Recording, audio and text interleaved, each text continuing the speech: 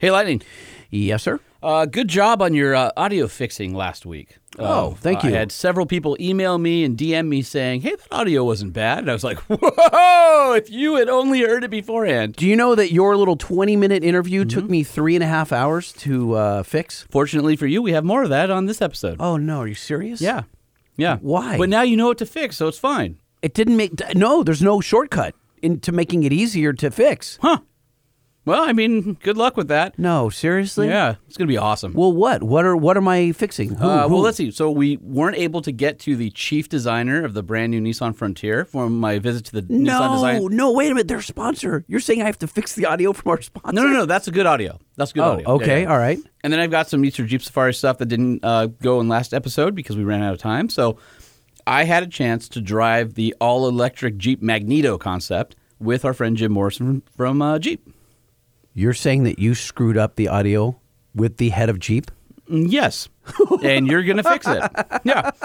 Oh, man. Really? Yeah. And then I believe you've set up a guest for the first time in 170 episodes. That's just not true, and you know it. Okay, That's just fourth not time. true. Fourth time. Okay, maybe that. All right. Yes, we're checking in with a guy named Gene, who I found on Facebook, and apparently he's a listener, which is crazy. Okay. And not crazy that he's a listener, crazy that I just reached out randomly to a guy who owned a truck with a freaking 1,000,000 miles on it, and we'll explain why that's significant. I heard it was less than 1,000,000 miles. It's a little. It's like 950. By the way, change. couldn't you have just asked him over the podcast? You wasted all the time messaging him. You could just said, "Hey, Gene, call us." Again, I didn't know he was a listener.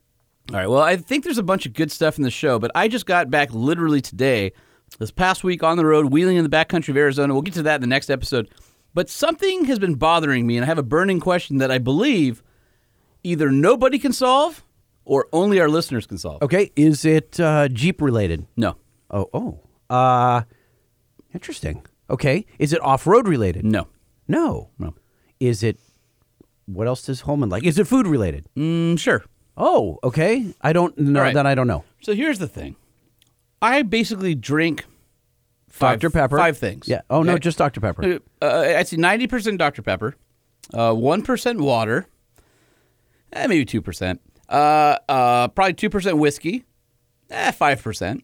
That's about it. No, so my go-to if I'm not drinking to get boozed up, and I'm maybe over saturated in Dr. Pepper, my taste buds need something different, or I've got too much water and I need something just to kind of break up the monotony of Dr. Pepper, water, Dr. Pepper, water. Let's be honest, Dr. Pepper, Dr. Pepper, Dr. Pepper, water. Right, yeah. I usually do sweet tea. That's my other beverage of choice. I don't think I knew that about you. Yeah, so I love sweet tea. I love a real sweet tea. Got any particular brands that you like? Like real sweet tea, like at a southern restaurant. Oh, okay. Yeah. And Not bottled. Not really. Okay. No, but I mean in a pinch, maybe.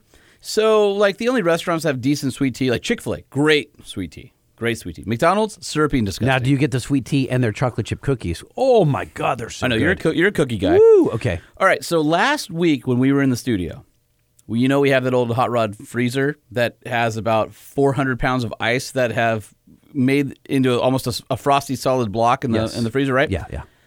I wanted a tea. And we had a sweet tea in a glass, in a bottle.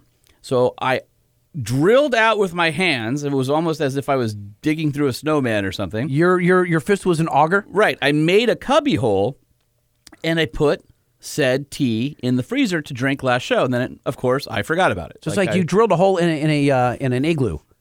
Sure. Okay. Yeah, I was ice fishing, and I put a lure in it, and then I went away. Gotcha. So here's how all this comes together.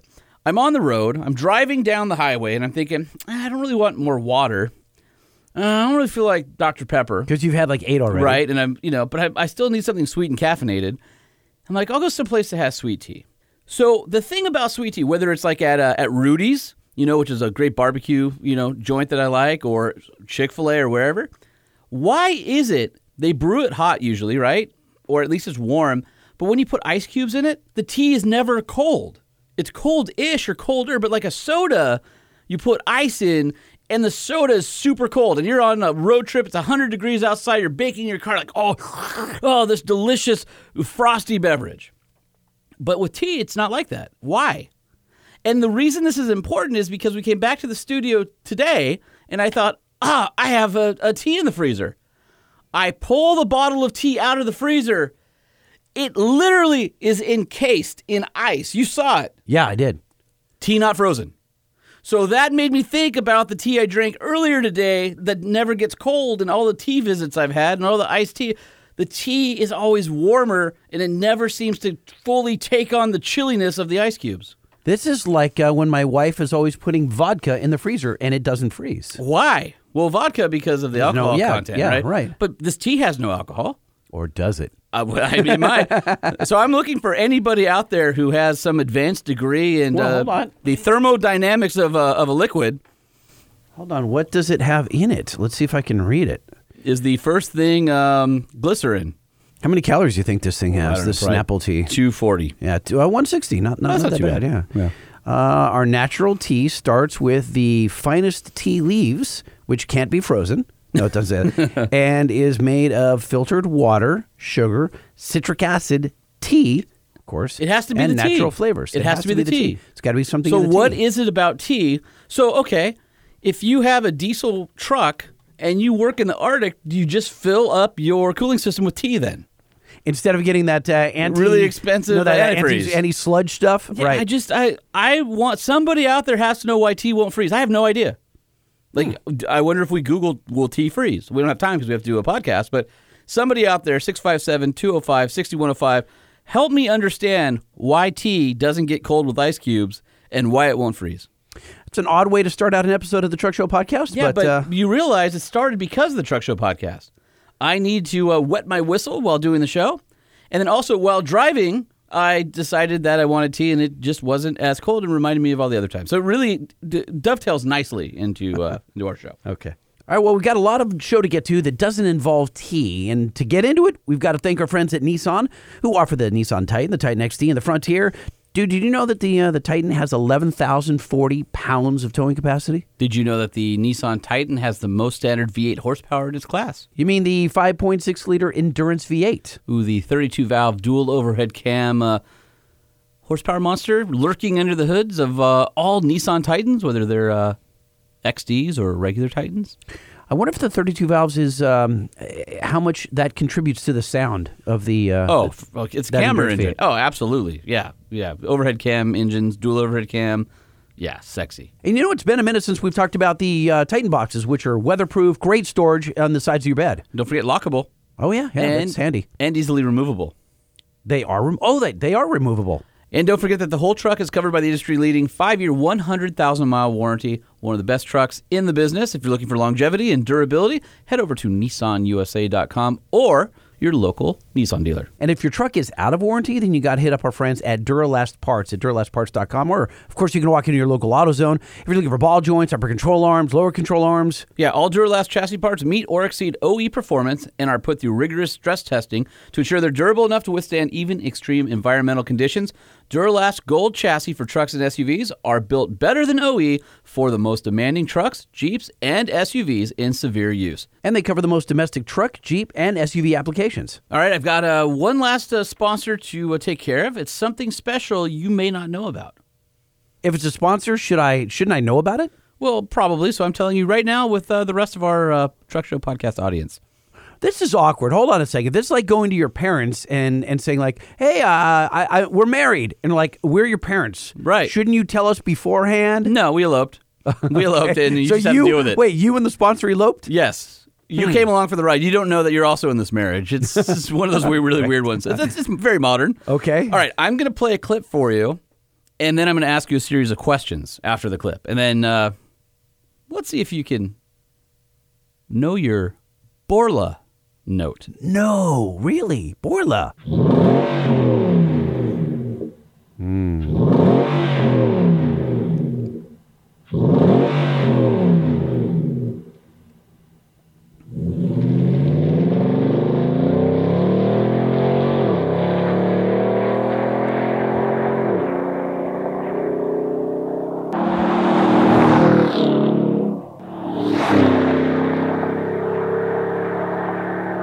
Wow. I don't know. Sounds good. I was just say I don't know about you, but that sounds amazing. Yeah. What is that? Is that a V8? Is that a... Well, hold on a second. If this is Borla, Yeah. maybe this is maybe there's like David and the crew strutting their stuff. Maybe they've taken an engine that doesn't sound good and made it sound good. Oh, no, this engine sounds good, and they made it sound even better, which I think is a way harder feat. And this is an off-the-shelf SKU. Oh, geez. Is this a car or a truck? Come on. Wow, you could be. Okay, it's a truck then. It's a truck. All right. This is a Hemi. No. It's not a Hemi. No. Okay, hold on. How about a whoa. How about a what's got a Coyote in it? Ford F-150. I don't know. No? Am I way off base?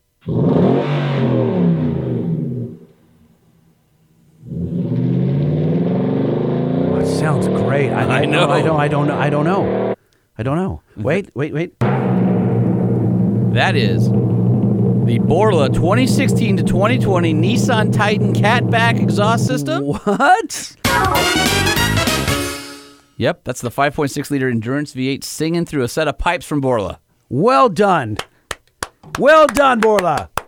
Damn, that sounds good. So if you're looking for an awesome-sounding exhaust for your truck, you want to head over to Borla.com. Of course, Borla has their Touring, their S-Type, and their Attack. 3 different levels of aggressiveness, and no drone. Friends over at Borla have a 1,000,000-mile warranty. All of their exhausts are made right here in the United States of T304 stainless steel, and we are proud to have Borla as part of the Truck Show podcast. Absolutely. So they're going to be hanging out with us for several episodes, and I think we're going to do some Know Your Notes and mix in some Borla exhaust notes in there and see if we can guess which exhaust they've sent us. I'm in. So if you guys want to participate, be sure to send us some Know Your Notes, and we're going to get caught up on some of the ones in the backlog and have a little bit of fun with that. So there's a couple ways of getting us your Know Your Notes. First, we prefer via email. Just record it on your iPhone and your Android, and then send it to us as an attachment to truckshowpodcast@gmail.com, or just leave us a voicemail at 657-205-6105. That's 657-205-6105, the 5-star hotline. And help us welcome Borla to the show. Let's let Borla welcome themselves to the show one more time. The Truck Show. We're gonna show you what we know. We're gonna answer what the truck, 'cause truck rhymes with the Truck Show. We have the lifted, we have the lowered, and everything in between. We'll talk about trucks that run on diesel and the ones that run on gasoline. The Truck Show, the Truck Show, the Truck Show. Oh, oh. It's the Truck Show with your hosts, Lightning and Holman. Oh no, not them. Is that the addendum? That's Yeah. is that the extended remix? Yeah, people who are coming back to listen to us again are going, oh, it's that podcast with those guys.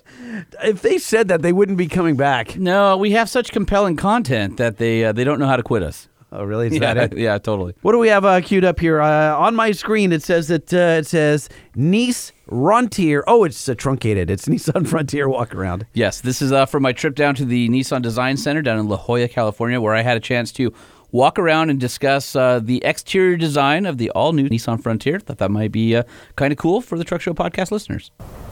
All right, so super excited about this. I'm here with Hiren Patel, and we are standing in front of the brand new Nissan Frontier. And what's your role on the truck? I was a project lead designer, so I was responsible for the exterior design of the truck. So one thing I'll say that I really love about the exterior on the new Frontier is just the stance. Yeah. How good it looks. There were a lot of people doing renderings before this truck came out, and this truck didn't look like anything people had guessed. Like, you know, it was very different. I had the opportunity to see it early in Tennessee with the very first buck, I guess. And when they took the sheet off, it was like, wow, that is really cool. Yeah. I heard. I heard from some of the product planners when they showed you the truck. Yeah. I heard there were expletives involved. There might have been a couple about how good it looked. Yeah, that's really cool. That's a true story. We paid a ton of attention to stance and the way the vehicle looks, the posture of the vehicle, and we tried to design We tried to design the vehicle to even trick your eye to imagine that it's got better stance than it actually has. Sure. You know, in a lot of places. after I started working on the Frontier program, obviously you zone into everything that you see, any kind of competitor on the road and stuff like that.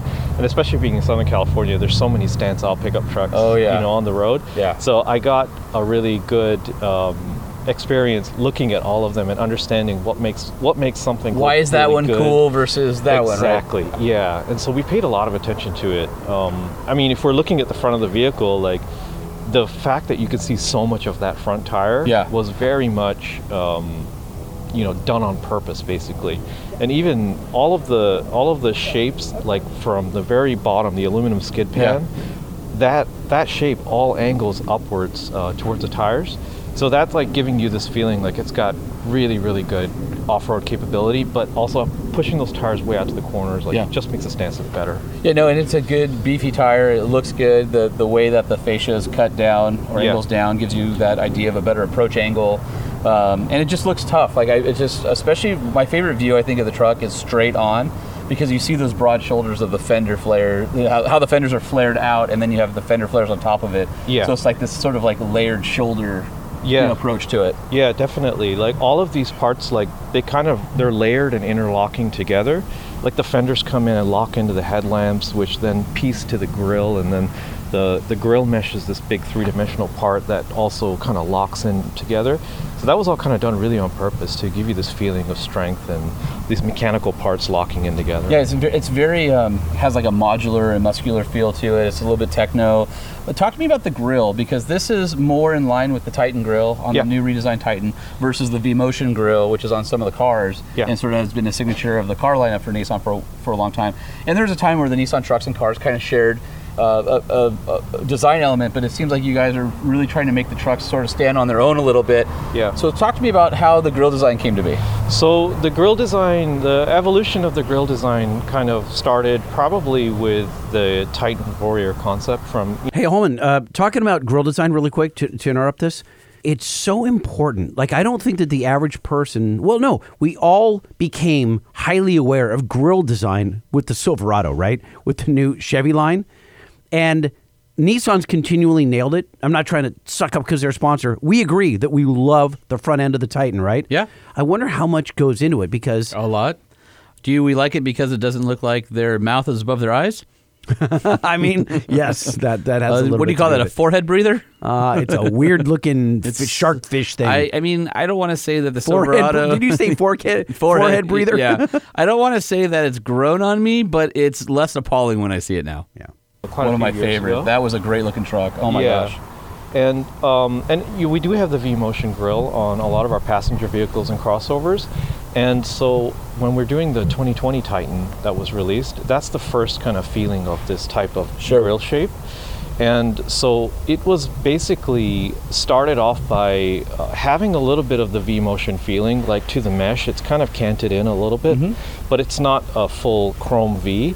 And we found that for trucks that the frame of the grille is a really important part of it. It's very strong on the Frontier. Now you sort of have the Titan T vibe in it a little bit with the nostrils on the side, but you're not taking the nostrils from any other manufacturer because it's only like half the grille height. So you sort of have this really sort of thick structure of that looks solid, but then it sort of is chamfered out a little bit and dug out that sort of looks like it's funneling air. Yeah, and it's just a different look that I really appreciate on the Frontier. Yeah, that area, that really kind of chiseled mesh center area is kind of representative of like the power of the engine kind of coming from inside of the vehicle, and then the grille was meant to represent this frame that's cradling and holding it together.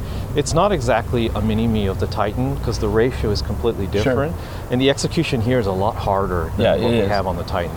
It is. Now, did you guys know when you were designing the truck that you would have the best-in-class horsepower for the engine? Did you know that it was going to be very competitive in that sense and be a powerful truck, or were you designing it and you didn't know what the capabilities were at that time? We knew that from the beginning, that was the plan. And we also know that, the mid-size segment's shifting a lot, and people aren't just buying work trucks anymore. Right. They're buying trucks because they're cool pieces of design. They're buying them to go off-road, to do their adventuring in. Yep. So we wanted to amp that up in the way that the vehicle looks, too. So let's talk about that a little bit. One nice thing about the new Frontier is it's dimensionally, it's almost identical to the outgoing Frontier. whereas everybody else, their mid-sized trucks seem to have grown Yeah. into almost a different space, almost too big, not garageable anymore, harder to park, not as good for an urban customer. I always thought this was the perfect size. And next to it is the 91 Nissan Hardbody. Yeah. And you can see how much it's grown over that. And it's like this still fits 4 people very comfortably. Yes. In it. You can fit 5 in a pinch if you need to, but 4 people fit. You can have somebody who's 5'11" at the steering wheel, and the person in the back of average height wouldn't touch their knees on the seat back. So there's plenty of room. I liked how you guys decided to keep it dimensionally similar to the outgoing truck, because that to me is still the perfect size. So you end up being a little bit on the smaller side of the midsize market, but I really think a lot of people are looking for that. I don't think everybody wants a giant truck today. Yeah, that was important. We heard that from the beginning of this project from customers that were saying, hey, I don't want a full-size truck. I don't want I'd buy a my Titan if truck I getting wanted that. bigger. Yeah, I'm buying a midsize because I want a midsize truck. Sure. I want to be able to park it in my garage. I want to be able to use it in the city. Yeah. So that was very important. So a lot of the sight lines that you see out of the truck, even though the belt line got higher, there's a dip in the front door, and that was done on purpose. So even that small amount gives you the feeling like you're not in a giant vehicle. Even when you're inside, you get the benefit of the visibility, but from the exterior, that raise up in the belt line helps give the body side a more stout appearance to it. There's also some interplay, right? So you have a little bit of that dip that hints at the way it's done on Titan. A little bit, yeah. And then you have the way bringing the bottom of the greenhouse up allows you to make it even with the top of the bedside. So it's important for people to realize one of the big differences between this generation Frontier and the previous one, or the current one, versus the new one coming out, is that you raise the shoulders on the bedside, not only giving more bed volume, but you're able to keep the bed still short and compact while making the volume better. But that necessitated changing the ratio of body to window so that it wouldn't look weird with the glass sticking down below the bed line. And so the way you sort of win on the front door with visibility, but you can still have that higher belt line and glass line on the rear doors to flow into the bed, I think is really elegantly done. Yeah, and that change actually helps because the body side ratio then grows a little bit. So it gives a tougher appearance to the body side. And that was very done carefully. The top of the bed lines up with the belt line, and then if you follow that line all the way to the front, it lines up with the hood line, and then that rides into the grill. So it was kind of done very, very carefully all the way around the truck that we line all these things you can up. definitely see a theme of through lines that go through the vehicle, and I like the way that the front fenders fall back and down toward the door around the same time or just before that window bottom comes up. Yeah. But then you also have the flared portion of the bedsides coming out, tucking down and mimicking that in reverse. And so there's a very balanced, not all trucks look balanced. Obviously it's a 3-box design. It's all trucks have the same basic design principle. How do you make it your own? I think you guys have done a really good job of proportion and stance to make the Frontier look like its own truck. Good. That was like very kind of nice to hear, because it's something that we really cared a lot about. We cared about how the tire face looks against the fenders, how all of those fenders balance with each other, so you don't feel like you're buying a vehicle that has like a massive front end and nothing behind it. Sure. Or when you see it from a far distance, everything feels like it's really kind of nice, in nice harmony to each other. So Holman, as we're listening to this interview, I'm flipping around and I'm on NissanUSA.com, and I think on the vehicles, the future concept page. Okay. And they really did an amazing job. And I don't know, you are great. You're a wordsmith, so I do want to say thank you. The way you're describing it in person is about as good as you could For audio, but you need to go to this page that I'm on now. Or just Google 2022 Frontier Reveal or whatever it is. it's a great looking truck. It's radically different than the existing Frontier. It's funny because a lot of the comments is, it looks like a Tacoma. Well, I mean, they're about the same size. I think it's the wheels that kind of make it look like a Tacoma a little bit. But the truck to me doesn't look like a Tacoma. I see a little bit of Ram in it. I see a little bit of Nissan Titan in it. I see a little bit of even some hints of GM. Like but this is not a refresh, dude. This is. I know. A whole new truck. Yeah. No. It's. I think it's a tough, awesome looking little truck. We've said it in the past. In my opinion, if you could pick it up like in your mind like a Hot Wheel and you want to play with it, that's a good design. And especially the Pro 4X crew cab with a short bed, it just feels like something you want to pick up and drive through the sandbox. talk about some of the design elements. I think the taillights are pretty interesting, and then also having Frontier stamped across the tailgate kind of reminds you a little bit of old school tailgates and brands of the vehicle. What were some of the design decisions there? Okay, so we can start with the taillights. So the taillights. By the way, one thing I'll say about taillights I really like is that they're diffused. Yeah. So the light is very even coming off of them, and it almost has like a neon light glow because the LEDs are diffused. Yeah. Just a great looking light at night. Yeah, super great. We cared a lot about even that appearance. We went back and forth, worked really hard with engineering to make sure that the lamp signatures in the front and in the rear, they read like these solid blocks of light so that they have this kind of different milled precision. You don't see like individual LEDs everywhere or anything like that. We wanted these to feel like blocks of light that are shining. So yeah, those lights, they're, truck lights are hard because there's a tailgate right next to it. It's a straight line. Right, There isn't a straight, so how do you create identity in that is a real big challenge. For us, these are really sculpted. I mean, not only do you have What? Here in La Jolla, we're right next What'd to you the say, Miramar. Holman? So we've got lots of traffic flying over, which is super awesome. That was Air show. Jolly Green Giant or CH-53, and we had some F-18s earlier. So that's it's hard to do an interview with a cool truck when you have awesome things flying over. But that's what those noises are. The thing I love about it is not only do you have the shape is interesting, but it's also scalloped in the light housing itself, and so it's very three-dimensional. Yeah, definitely. We wanted these things to feel three-dimensional, and that they don't just sit on the body, but they kind of clamp on that rear fender. Like they could only belong in that location there. And something that we did on purpose also is raise up your focus. So when you're sitting, if you're sitting in traffic behind the Frontier, the lighting elements that are important for the driving function, the stop, the turn, are high in your field of view. And the elements that are good for backing up and things like that, they're at the bottom. So that gives not only better efficiency for actually the lighting performance, but visually it helps raise your eyes up. And so the badge is lined up exactly with the center of the taillights. That kind of all that stuff we paid particular attention to.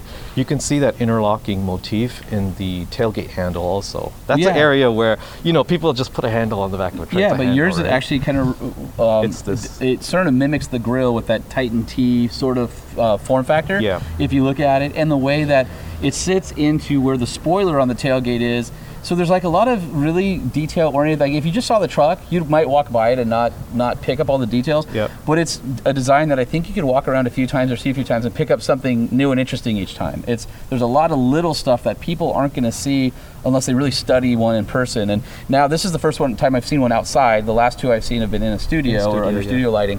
So to see it outside picking up the natural sunlight is really cool, because there's things that I'm seeing now on it, like the way we're standing at the rear 3/4 and I'm looking toward the front, and the way the hood almost scallops down into the vertical part of the fender, you don't pick up anywhere else. You can kind of see there's a little bit of a scallop there. There's just very, very nice detailing that you can tell somebody took a lot of care to put their design passion into designing. And I know it's funny, people might be listening, dude, it's a pickup truck, how are you getting so excited? But I love design, and again, if you walk around and you pay attention, there's a lot of neat things that you can pick up and see that somebody had a very soft pen in terms of making this rugged, tough truck have some really nice details to it. Yeah, absolutely. We were so excited to work on this product, and it kind of, hopefully it shows in the final product. I mean, the interior team, the color and materials team, everybody in the building spent thousands of hours poring over this. Wow.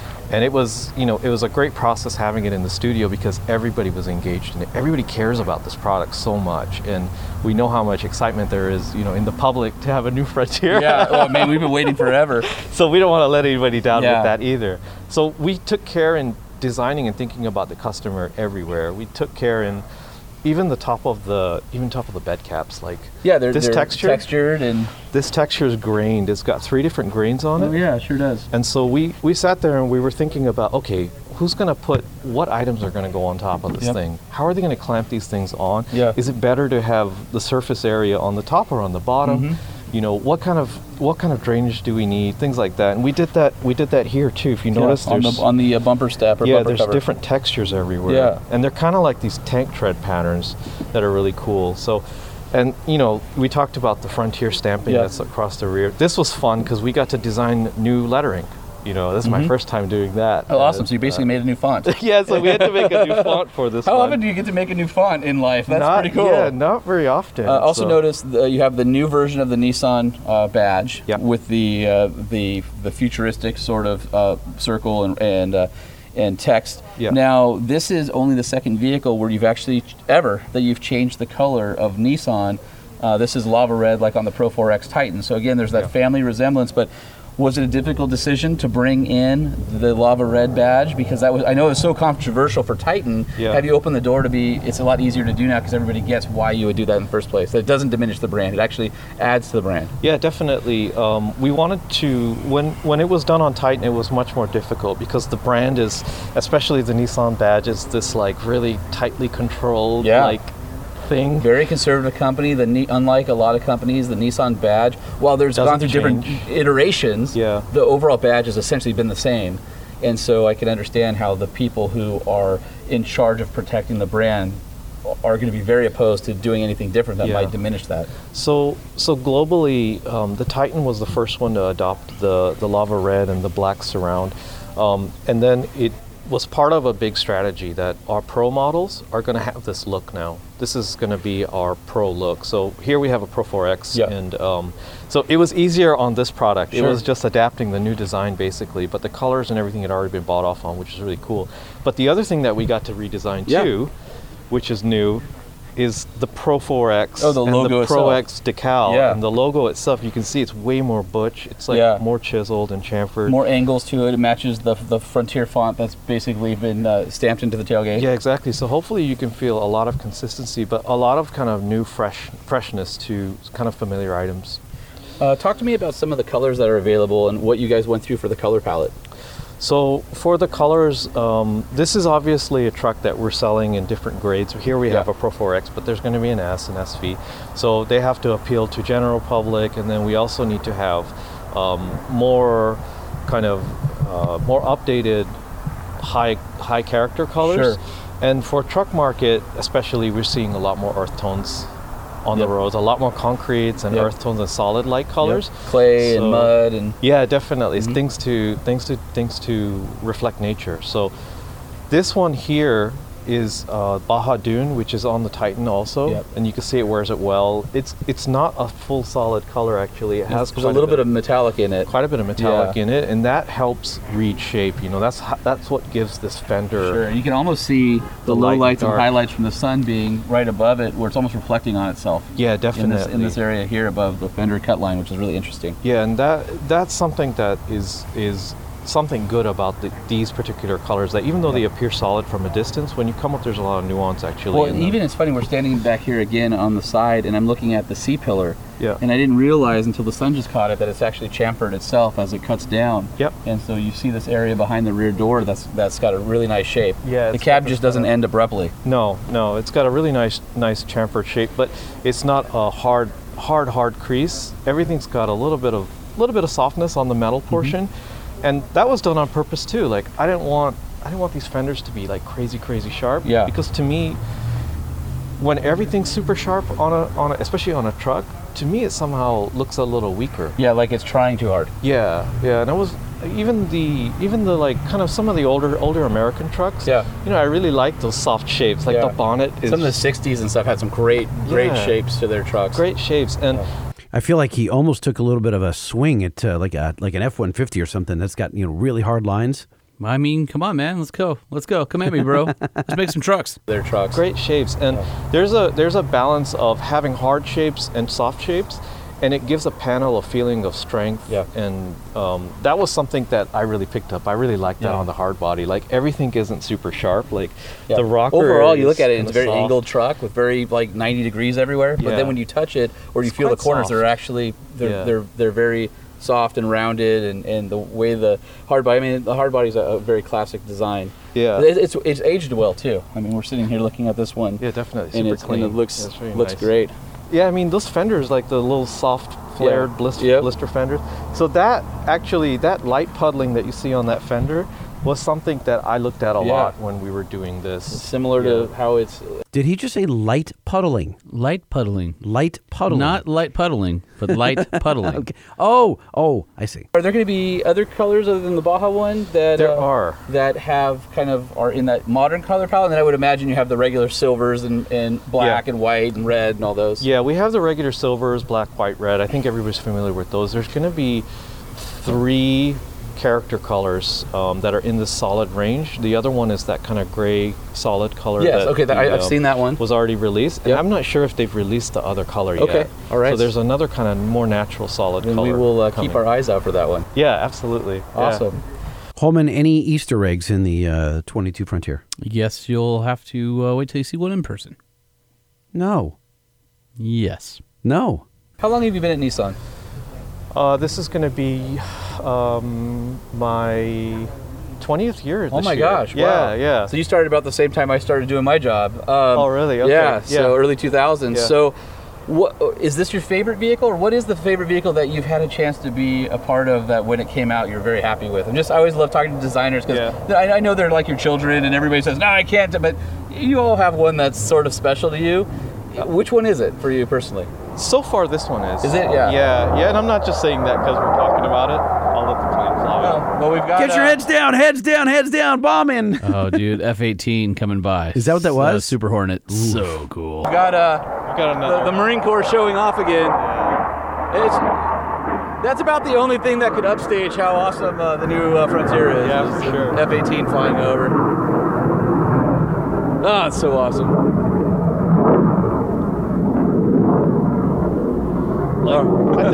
I mean, it's lucky to. Yeah. It's really fortunate to be able to have the chance to work on a car that's being produced. Sure. Like, for every one of these designs that you see on the road, there's probably thousands that don't get to make Right, it. things that got penned that weren't selected or didn't get down selected into the group that kind exactly. of at least, if not selected in its entirety, but informed what the final design was. Yeah, totally. So it's a real lucky privilege to work on something and then hopefully watch somebody, driving it down the road or in this case, going I can't wait to off-road see in it. these driving because I think the road presence is going to be really neat. And in a lot of these cars, just from being a journalist for so long, when you see them in drawing form, then you see them in clays, and then you see them early in a studio, nothing is as good as a sunny day where you finally see it moving under its own power, where you could really explore and pay attention to the way the light moves and stuff. And there's 2 or 3 vehicles in my that I can think of in my mind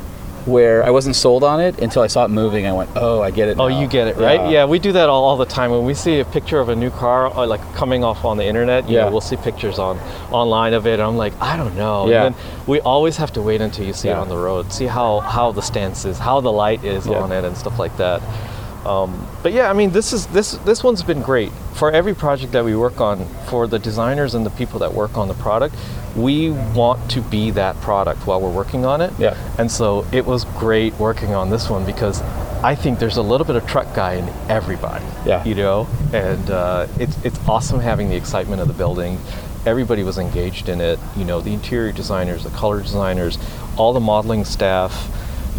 All the way up to the VP. It was great because this was a product that when we were working on, even in the design business, we see stuff all the time and things get a little routine. Sure. Right? When people will see the Frontier, like my colleagues in Japan, when it would get milled out and they'd review it in Japan, I'd get messages from people saying like, wow, the Frontier looks hot. Were the Navara people a little jealous?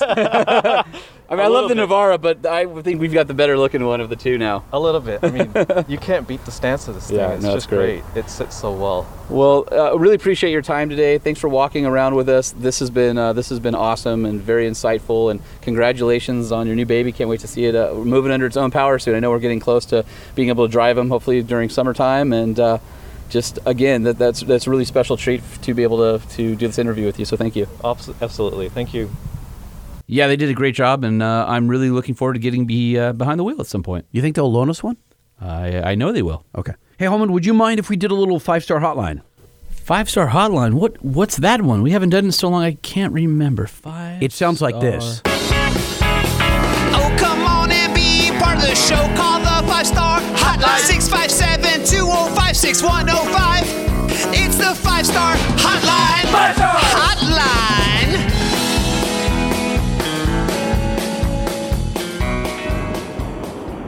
What's up, guys?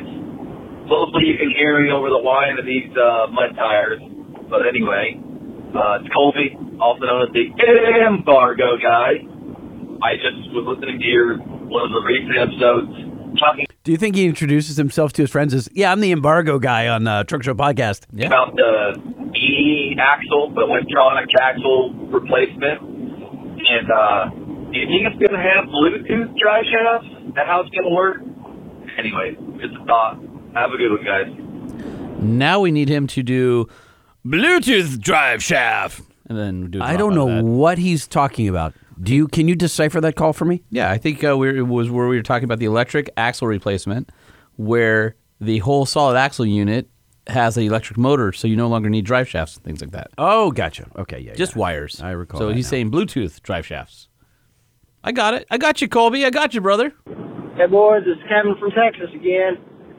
I don't know if you can hear right now. You probably can't. 2020 Chevy Duramax LTZ. We're heading north with a cargo trailer up to Kentucky, doing a little bit of moving for my niece. Wanted to give you boys a holler. We had something happen the other night you want to hear about. Me, my wife, my brother-in-law, we had a few drinks and we decided to go to Whataburger. Well, the What do you think he did? Wait, because he said we had some drinks. He said Whataburger. Whataburger. Love it. And he said we had some drinks. I mean, keep listening. line at Whataburger here in Texas, as you know, gets quite long around midnight. So we moseyed on down and saw that the In and Out didn't have anybody in it. No way. That's a lie. That did not happen. Already a lie. Yeah, look, Holman had to talk through the food in his mouth right now. Oh, I didn't expect somebody to lie that blatantly on the Truck Show podcast. What are you eating right now? Only us get to lie that blatantly on the show. He's talking through his cookies. What are you eating right now? These are Keebler fudge stripes we found in the green room. By the way, In and Out in Texas, Yeah. lines. Of course there are. Of course. Straight lying. Yeah. Kevin, seriously, why are you lying right to us? Come on now. We're partaking in that type of activity before. We decided that, well, why not? And, boys, I'm going to tell you, it lived up to the hype. I will say that Whataburger's fries have nothing on In-N-Out's fries, animal style. And I will say this. Ooh, what's he Now gonna say? you are not Yeah. lying. Now we know you're for reals. All right. He's for reals. All right. I like it. That's right. Some of that California pompousness interrupting your Texas culinary experience. What now, Whataburger? That's right, because the Californians, we're coming in, we're coming out. You know what I'm saying? Yeah, animal style. Woo! Are we coming in or are we coming out? What does that even mean? I got carried away. Just hype talk? Yeah, hype talk. The burgers are on par with Whataburger, but it's a different category, boys. But let me tell you, if I had to choose in between Whataburger and In-N-Out, it's going to be a hard decision now. Thanks for turning me on. I guess there's not some bad things that come out of California like you two. I guess In-N-Out's pretty good also. All right, y'all keep it safe. And matter them parameters. 5 stars, boys. We talk to you. Got to give her boy a little love. Bouncer, monitor key engine parameters. This is the best Google voice we've had in a while. Yeah, hold on. He also gave us 5 stars. Congratulations, you have earned 5 stars. And then he called us back. Hey, boys. Kevin from Texas. Told you guys I was driving Yes, sir? Do you think he's calling back to say you got food poisoning? No, not from In-N-Out. No, hell no. No, it's all fresh. Fort Worth, Texas, up to Bowling Green, Kentucky, pulling probably around a 10,000-pound load, 16-foot enclosed trailer, driving my 2020 Chevy 2500 Duramax LTZ, the one you boys don't like the front of, but I'm absolutely in love with. I guess each his own. We could have that conversation later. Just want to give you guys a little bit of a truck review. Oh, hold on a Hold on, second. we gotta play the jingle if he's gonna do a truck review. I didn't see that coming. Truck review. Yeah, rolling coal and dragging truck nuts. Oh, see, he deserved that. He did deserved the deserve good. that. He did, yeah, absolutely. Up there, loaded down with the trailer, I got about 10.2 miles per gallon. On the way back, I got about 11.6. But, we don't buy these trucks for gas mileage, right? We buy these trucks to put them to work and to put the tire down to the pavement and pull the load. I tell you what, that 10-speed automatic, That 6.6 Duramax diesel it never failed for me, guys. Running up hills, doing 60, getting caught behind an 18-wheeler. As soon as they would move over, I was back up, well above the speed limit there, and was able to run hard. Never had a problem passing anybody. Never had a problem doing anything. I am, more than happy. 26 hours on the road. The seats, the way that the layout of the truck is with the buttons, and just being able to be comfortable on the truck, I was thoroughly impressed. Good job, GM. I know the other trucks, Ford and Ram, do the same thing. You probably have a similar experience in those trucks too, but I drive the Chevy. So there's my truck review. Again, the reason I came to your guys' podcast was because I was in search of information about going in between the GM, the Ford, and the Ram, a 2500, and I stayed around for the antics and the fun that we've had over the last 3 years. So, hey guys, appreciate it. There's my truck review. Hope everybody else has a great Monday. 5 stars. You know what? I think that Kevin deserves 5-star review. 5 stars. That's a 5-star review for Kevin. Didn't he earn the 5 stars? Oh yeah. You know what, Kevin? You earned your own 5 stars. Right. Congratulations, you have earned 5 stars. Did I mention he called us back? Okay. I guess it's a long trip he's on. Yeah, he is. Morning, boys. Kevin from Texas again. Listened to your episode this morning about the bad article. It's just... Oh, we should recap for those who haven't heard. So this was a writer who wrote in... was it Bloomberg? Yeah, I think so. Anyway, it was a whole thing about... petromasculinity and how everybody who drives trucks is basically an a-hole. Well, does that sign it up? It was big trucks. Right. I don't think that she would have had a problem with like a... no, she would have. A smaller truck? She would have. You think so? Oh, absolutely. Okay. Basically hates people who drive trucks. So we told you guys about it. We posed the question and we wanted some feedback. And so Kevin is delivering the goods once again on the Truck Show podcast. Very indicative of where we're at in this country right now, where we're very short-sighted in how we look at issues and problems that other people are facing. I can understand the urban setting where there's not much space, streets are small, and things of that nature. But how do you combat that, right? You combat that with technology. You put sensors in your vehicles. That's where we're going. I mean, look at all these big trucks, even the smaller trucks. You can even look at Nissan, one of your guys' sponsors, that has a technology suite in their truck to make it safer for everyone, right? So, coming after something because it's big, look at all the big rigs. Big rigs have to come in and out of cities too. Big rigs have to go down to stores. You have big box trucks. What are they going to do? Strap a box on the back of a Honda Civic? It's still the same thing. These things and these articles are done, through a multitude of different issues and reasons in our country right now.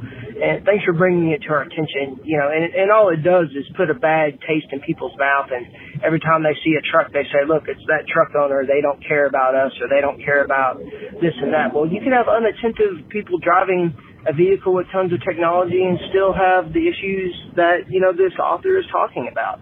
So, it's mute to me. I think it's just somebody trying to get attention. It's somebody trying to put their point across. Like I said, this happens in other different areas of our lives. What we have to do is we have to advocate for our group of people. We have to advocate for trucks. We have to advocate why they're important. We no longer can be quiet. We have to stand up. We have to use a voice of reason too, right? We can't just yell and scream at people because we don't agree with what their opinion piece says. We have to prove them wrong, right? We have to be responsible drivers. We have to be responsible people that drive these big trucks when we're out on the road. We have to be respectful of people. And that's the only way that, we change the hearts and minds of people out there in the world. Just be a respectful person. Just be that person that drives your big truck with a trailer. Give the small cars the freedom that they deserve. And, when you're driving through big cities and big areas where there's kids, you drive slow. What can we do? It's sad to see that stuff comes out, but obviously somebody was looking to, get more follows and pump up their ratings. Any other day, I guess that would have hit me a little bit worse, but today it's Monday and I'm in good spirits. Hope everybody else feels the same way. Talk to you guys later. Bye. Right on, Kevin. Dude, that was the best trio of voicemails we've ever had on the Truck Show podcast, only rivaled by, but still beating, Chris and Baldwin Hills. Good morning, Truck Show podcast! Oh, wow. We should all start our mornings that way. Oh, my neighbors probably hate me right now, but it's okay. Hey, Corey here. I'm finally getting around to completing the TSP trifecta. I've left you a 5-star review. Gone ahead and sent in an email a couple weeks back, that Black F-150, and now I'm getting around to blasting the 5-star hotline. Hey, Holman, I got to say, you got to cut Lightning some slack. He's getting sensitive at his old age. I'm just kidding, guys. Keep up the great work, but what I really wanted to call to say is, sup. Oh, sup. Sup. Right on, man. Well, hey, we appreciate you guys. Thanks for checking in. These are exactly the types of messages we like to hear. We get a little bit of fun in. We get a little bit of perspective. And a lot of thoughtfulness going on in this group right now. Yeah. So if you want to add your voice to the Truck Show podcast, 657-205-6105, and leave us a message on the 5-star hotline. 5-star hotline. All right, so next up is some audio. Sounds like you don't know. Oh, this is the audio that's bad. This is the bad audio that you can fix again. Hold on a second. I have a warning for everyone. Well, maybe it's a good time for me to mention that parents with small children listening might want to be aware that this particular talk is... No, that's the wrong one? You need the other warning. Oh, this one? We're sorry. The number you have dialed is not in service. No, not that warning either. Oh, this one? Are we there yet? That might be that one. Not yet. That's going to be you as you edit this sound into something usable. Hold on a second. I think I found the right one. You ready? Yep. We are there you deeply go. sorry. That's an apology, though, not a warning. We're sorry. Yeah, true. I'm apologizing to you because I know what you're about to go through. I will say I have to give my man Lightning some props. Yeah. He nailed it last week. If you guys had heard how bad that audio was going in, I know it sounded staticky, but it was clear as day. Mm-hmm. Literally, when I pressed play out of the file on my laptop on full blast and then into some exterior speakers, you literally could not hear people talking. So it's funny that you say that. I was talking to Paul Moyer, formerly of NBC Los Angeles, Nightly News, and he had heard your raw audio, and he said, "That was awful. I mean, that was awful." I mean, he's not wrong. And this audio will also be equally as awful, except Lightning will fix it. This one's awesome because we got some emails from you guys and asking about the Jeep Magneto concept, and I had a chance to drive it at Easter Jeep Safari with our good friend Jim Morrison, who's the head of the Jeep brand North America, and we went for a little drive. All right, so I am sitting here with a good friend of mine, Jim Morrison, and Jim, we're in something kind of special right now, aren't we? Yeah, we're out here in Moab for the Easter Jeep Safari, and taking a first drive in the Magneto concept. So we are in a fully battery electric Jeep. This thing is freaking awesome. I've been waiting to get in this thing all day, and actually since you guys first announced it, and you can just hear how quiet it is. Yeah, you know, it's great. I mean, we've been learning this and feeling this in our new Wrangler 4xe, and who else can do open air freedom, doors off, top off, in complete silence? And it's an experience that is, it's incredible, isn't it? This is awesome. It's super torquey. So we talked about this on the show in the past when the press release came out, that this started out as a 2018 Rubicon two-door manual with a V6. That all got taken out, but you guys left the manual. And you know my love of manuals. Yes, and you know what the best thing with this manual is? Everybody can drive it. It's really just the adjustment for the speed. So in low range, it adjusts the crawl speed, and in high range, it adjusts the top end. So you pick your speed, and away you go. But you don't have to worry about it stalling when you push, when you stop. So you can come to a complete stop using the brake only, like we just did there. That was awesome. And then you just use the so-called right foot or accelerator, because it's not the gas. It's the beans, whatever you got. It adds, you throttle in and away you go again. Instant torque. Yeah, this is awesome. It's the only time I guess you need to use the clutches while moving. Otherwise, even when you park it, use the e-brake because there's no compression. It'll still roll away when it's in gear, which is hilarious because you just don't think of it that way. And just on the trail, you basically can just shift and choose the gear, and there's so much torque to the motor that it does what you need to do, and it feels really weird, but in a good way. Yeah, instant torque is incredible feeling because this has the same torque as our V6, but it's instantly on tap.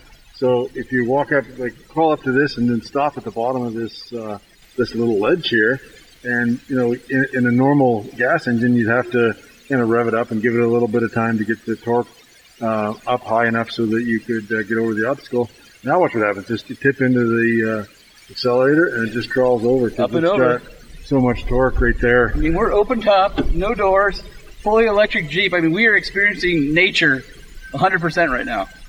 That's one of the best things about our 4xe. And, the Wrangler 4xe is going to go on sale next month. And, that's my own personal experience with it. It's a complete different experience with doors off, top off, and quiet. You actually can hear the tires moving, on the Wrangler, and that's about it. A little bit of power steering. It sounds like, Iron Man. And then you can just go wherever you want to go. Awesome. Thank you. All right, Nina just gave us the go-ahead to go have a little bit more fun. Yeah. I think she said go do the whole trail. Yeah. Last ride of the day, I guess. We get to play a little bit more than everybody else. So we talked about my love of manuals. You guys decided to stick with the manual in this one. Why the manual transmission? Well, a couple reasons. One is because we're Jeep and we love manuals too. One of the only manufacturers that still makes manuals. But second is it's a little bit easier for the intervention with the connection with the electric motors. Because one of the things this does is, it's a pure Jeep, and as you know, people love to modify the Jeeps. I don't know anyone's got more mods than yours, but the that's not true. But the probably. But the nice thing is, like everything in front of the this is a stock 6-speed manual transmission. Everything in front of the trans is all the battery electric that you need and see, and you can feel. We're crawling down a ledge right now, and it's totally silent, no problem, and it just goes on down. I mean, I don't even know if people can hear this. Yeah, I know. That's going to make for either the coolest podcast or the podcast that nobody could understand. Yeah, like, why? We don't get it. Why are they excited about this? You can't hear a thing. They're just sitting outside in the breeze or something. And no, we're driving this thing down this road in Moab. This is awesome. While we're doing the interview, we're talking about crawling. And you and I went wheeling yesterday, and you let me wheel with Pork Chop, and which is a concept from 2011.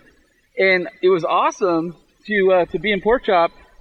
I think I was the only guy on the trail with a manual transmission. Was that just because of my love of manuals, or what was the deal there? Well, I'm not complaining, by the way. You have a reputation for manuals, so it's actually harder to wheel with manuals. So it was fun to watch you working it. And we did Moab Rim. That wasn't some lightweight trail. It's a serious trail. So I think we won't talk about the bead that we blew.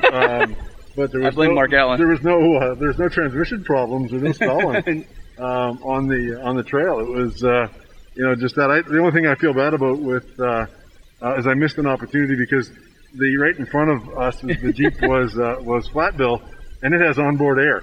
And I didn't think anybody had a hose, but we actually had somebody with a hose. We could have backed the flat bill right back up and filled it up and kept on going. But. We got it going. I blame Mark Allen because he even told me that he, to be careful because he burped out a bunch of air. And so I'm like, okay, no problem. And then we burped out the rest of the air. Yeah, I think he was running it on 5 pounds of pressure. So a little bit lighter than I like to go. I like to air down to something in the teens. But, I'm usually 12 to 15 depending on what I'm doing. I've got to get down into the single digits. I don't like blowing beads. Yeah, that can be a little more time consuming. But what do you think of this thing, Sean? It's fun, huh? I don't know if people can hear that, but you barely even hear the suspension. I mean, there's no noise other than things moving around, but it's super tight. There's no body noise. There's no creaks or rattles, and the electric drivetrain is just doing its thing. It's super super awesome. Crawling is no big deal with it. All right, we're crawling up this ledge in 4 low. There you go. That's 4 low, and we didn't even use any lockers. It's a true Rubicon, so wild. Everything behind the transmission, it's all stock. So stock key case, stock sway bar disconnects, stock lockers, front and rear. This thing is a true Rubicon. If customers wanted to lift them, put bigger tires on, it's all ready to go. Yeah, you guys aren't doing in-wheel motors. This is a whole everything where the engine sits So transmission back, drivetrain's all the same. So all the things that should work on a Jeep will. In fact, this thing has a 2-inch lift and 35s on it. Yeah, it's nice to be able to keep what people like to do with their Wranglers and modify them. It's such an odd sensation, though. Yeah, it's a great feeling. Final edge. The thing is, you can go pick a speed, even in 4 high. Look at that. Didn't change gears. It's got lots. Just crawl right over like a little mountain goat. So what's it like when you're in, crawling to go downhills? Is it, there's no compression braking, so how does it work in low gear to keep your speed from going, from running away? There you go. Watch it. Oh, yeah. The gearing works. You do a little bit of brake there, but... You got your brake, and then if you want to, we can use select speed control or hill descent control. Oh, yeah. So select speed control would still work on this as well. And then you just pick your speed, and down you go. And I think, that's the beauty of instant torque with the sucker is, here you go again. You just up over rocks, it's got so much torque, it just motors on for you. Oh my gosh. This thing, it's so very cool, but the sensation is just, it's like a golf cart, but way better. And I don't want to minimize it by saying it's like a golf cart, because I don't mean that, disrespectfully. It's just such a weird feeling for somebody who's always used to internal combustion engines and gearing, but this is a great bridge that gap because it's the best of both worlds. You get the gearing and how it works like you would normally think of in an ICE engine, but you have all the benefits of the electric powertrain. That's just unbelievable. Yeah, and I think with the concept, one of the biggest things we wanted to test, with the enthusiast out here in Moab is it a true Jeep? And so the question is, do you think this is a true Jeep? Is this the best four-wheel drive you'd expect to have with an electric? Yeah. This is definitely a true Jeep. It does everything that I would expect out of it. I really appreciate the time to get behind the wheel because this is really special. I think I know Mark, we interviewed earlier, was talking about this is only the beginning. You guys wanted to start with the stock baseline and you intend to bring it out for a couple consecutive years as the technology grows with the vehicle. And I'm definitely getting excited to see what you guys do with it because I know you've only scratched the surface and iteration 1 is pretty amazing. Yeah, it's fun because we're definitely on a path to deliver on what we said we would do, and that is have Jeep be the greenest SUV brand in the world. We've got 3 plug-in hybrids, in active motion now with Compass and Renegade on sale in Europe now, and next month we'll be bringing to the marketplace the Wrangler 4xe, and that's amazing too. 21 miles of electric range. 49 MPGe. Thing is incredible. I did fins and things yesterday and came back with 38% battery. You did all in electric? Yeah, and never touched the locker.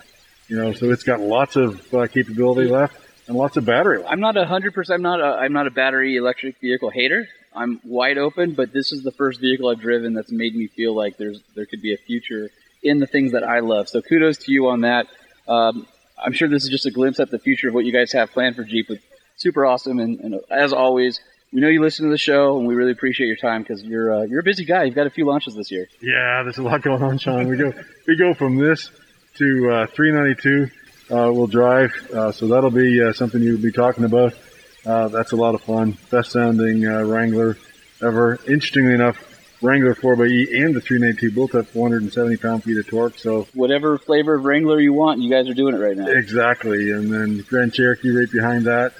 Grand Wagoneer right behind that, and then we'll be bringing out the two-door or the two-row and the electric Grand Cherokee later in the year. So lots of things to talk about. Can't wait to get behind the wheel of those things and share it with our audience. But thanks again for letting me drive Magneto. This has been a really special experience. Appreciate it. Excellent.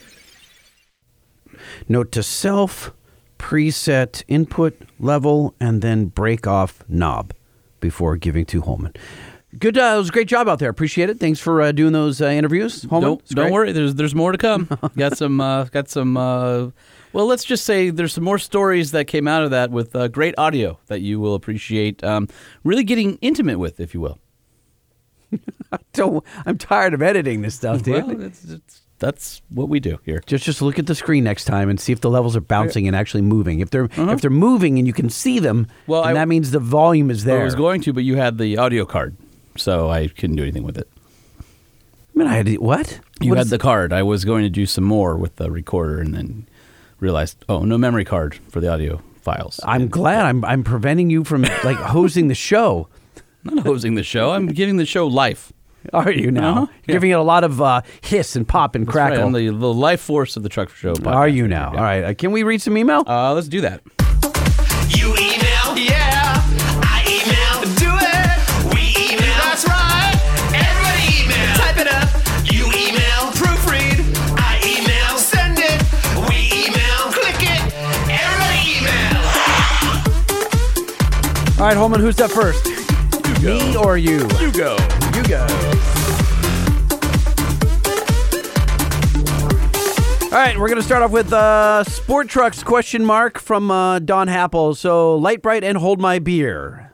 He starts off, some time ago, Holman was saying that he thought that the performance truck pendulum showed the first hint that it might be swinging back from off-road performance, such as the Raptor and TRX, to on-road performance like the Lightning and SRT. Well, recently, I noticed this sitting in a small town Ford lot in Rio Vista, California. Hey, now. Clearly, this is a dealer special and not a real Lightning, but is it indicative of the first wave of a trend? As a former owner of 2 past Lightnings, I think this looks pretty good, and I'd be happy to see a return of a single-cab short-bed sport truck. May your suckage be low and your parameters mounted. As always, 5 stars. Monitor key engine parameters. Guys, I seen the suckage meter. You've pinned the needle on this episode. 5-star review! 5 stars! Those, all those drops are just, they're so conflicted. I know. I was like, what show is this? I don't know. I was just playing everything that he said. You know? All right, got one here from our friend Bart Harkey over at Georgia Metal Fab. He says, Lightning Holman, I just listened to the episode about the supercharger on your Jeep, as well as the episode with Mallet talking superchargers on the Colorado. I love hearing about Eaton TVS because I worked there. I ran the rotor machining cells. No way. That's pretty cool. You were spot on when saying that rotating groups are manufactured to OE standards. If there ever is a problem with a rotating group, that unit can be traced all the way back to every operation, press, force, etc. Just dropping you a note to let you know that there's a team of great people working hard every day in Athens, Georgia to help everyone make some extra horsepower. Holman, by the way, I totally agree with you about the Corvette. They turned an awesome car into Euro trash. Not to mention the new ones don't have superchargers. As always, 5 stars. 5-star review! 5 stars! And that's Bart at Game Tall Fab. Game Tall Fab. That's the, remember we made that joke last time he wrote in. That's it, yeah. I hate you, Holman. Again? Subject line from Chris Murphy. It's from you. You wrote that. No, this is from Chris Murphy. Okay. Yeah. Not really. I'm just super jealous every time I get to see your name on super cool stuff, he says, with a happy face.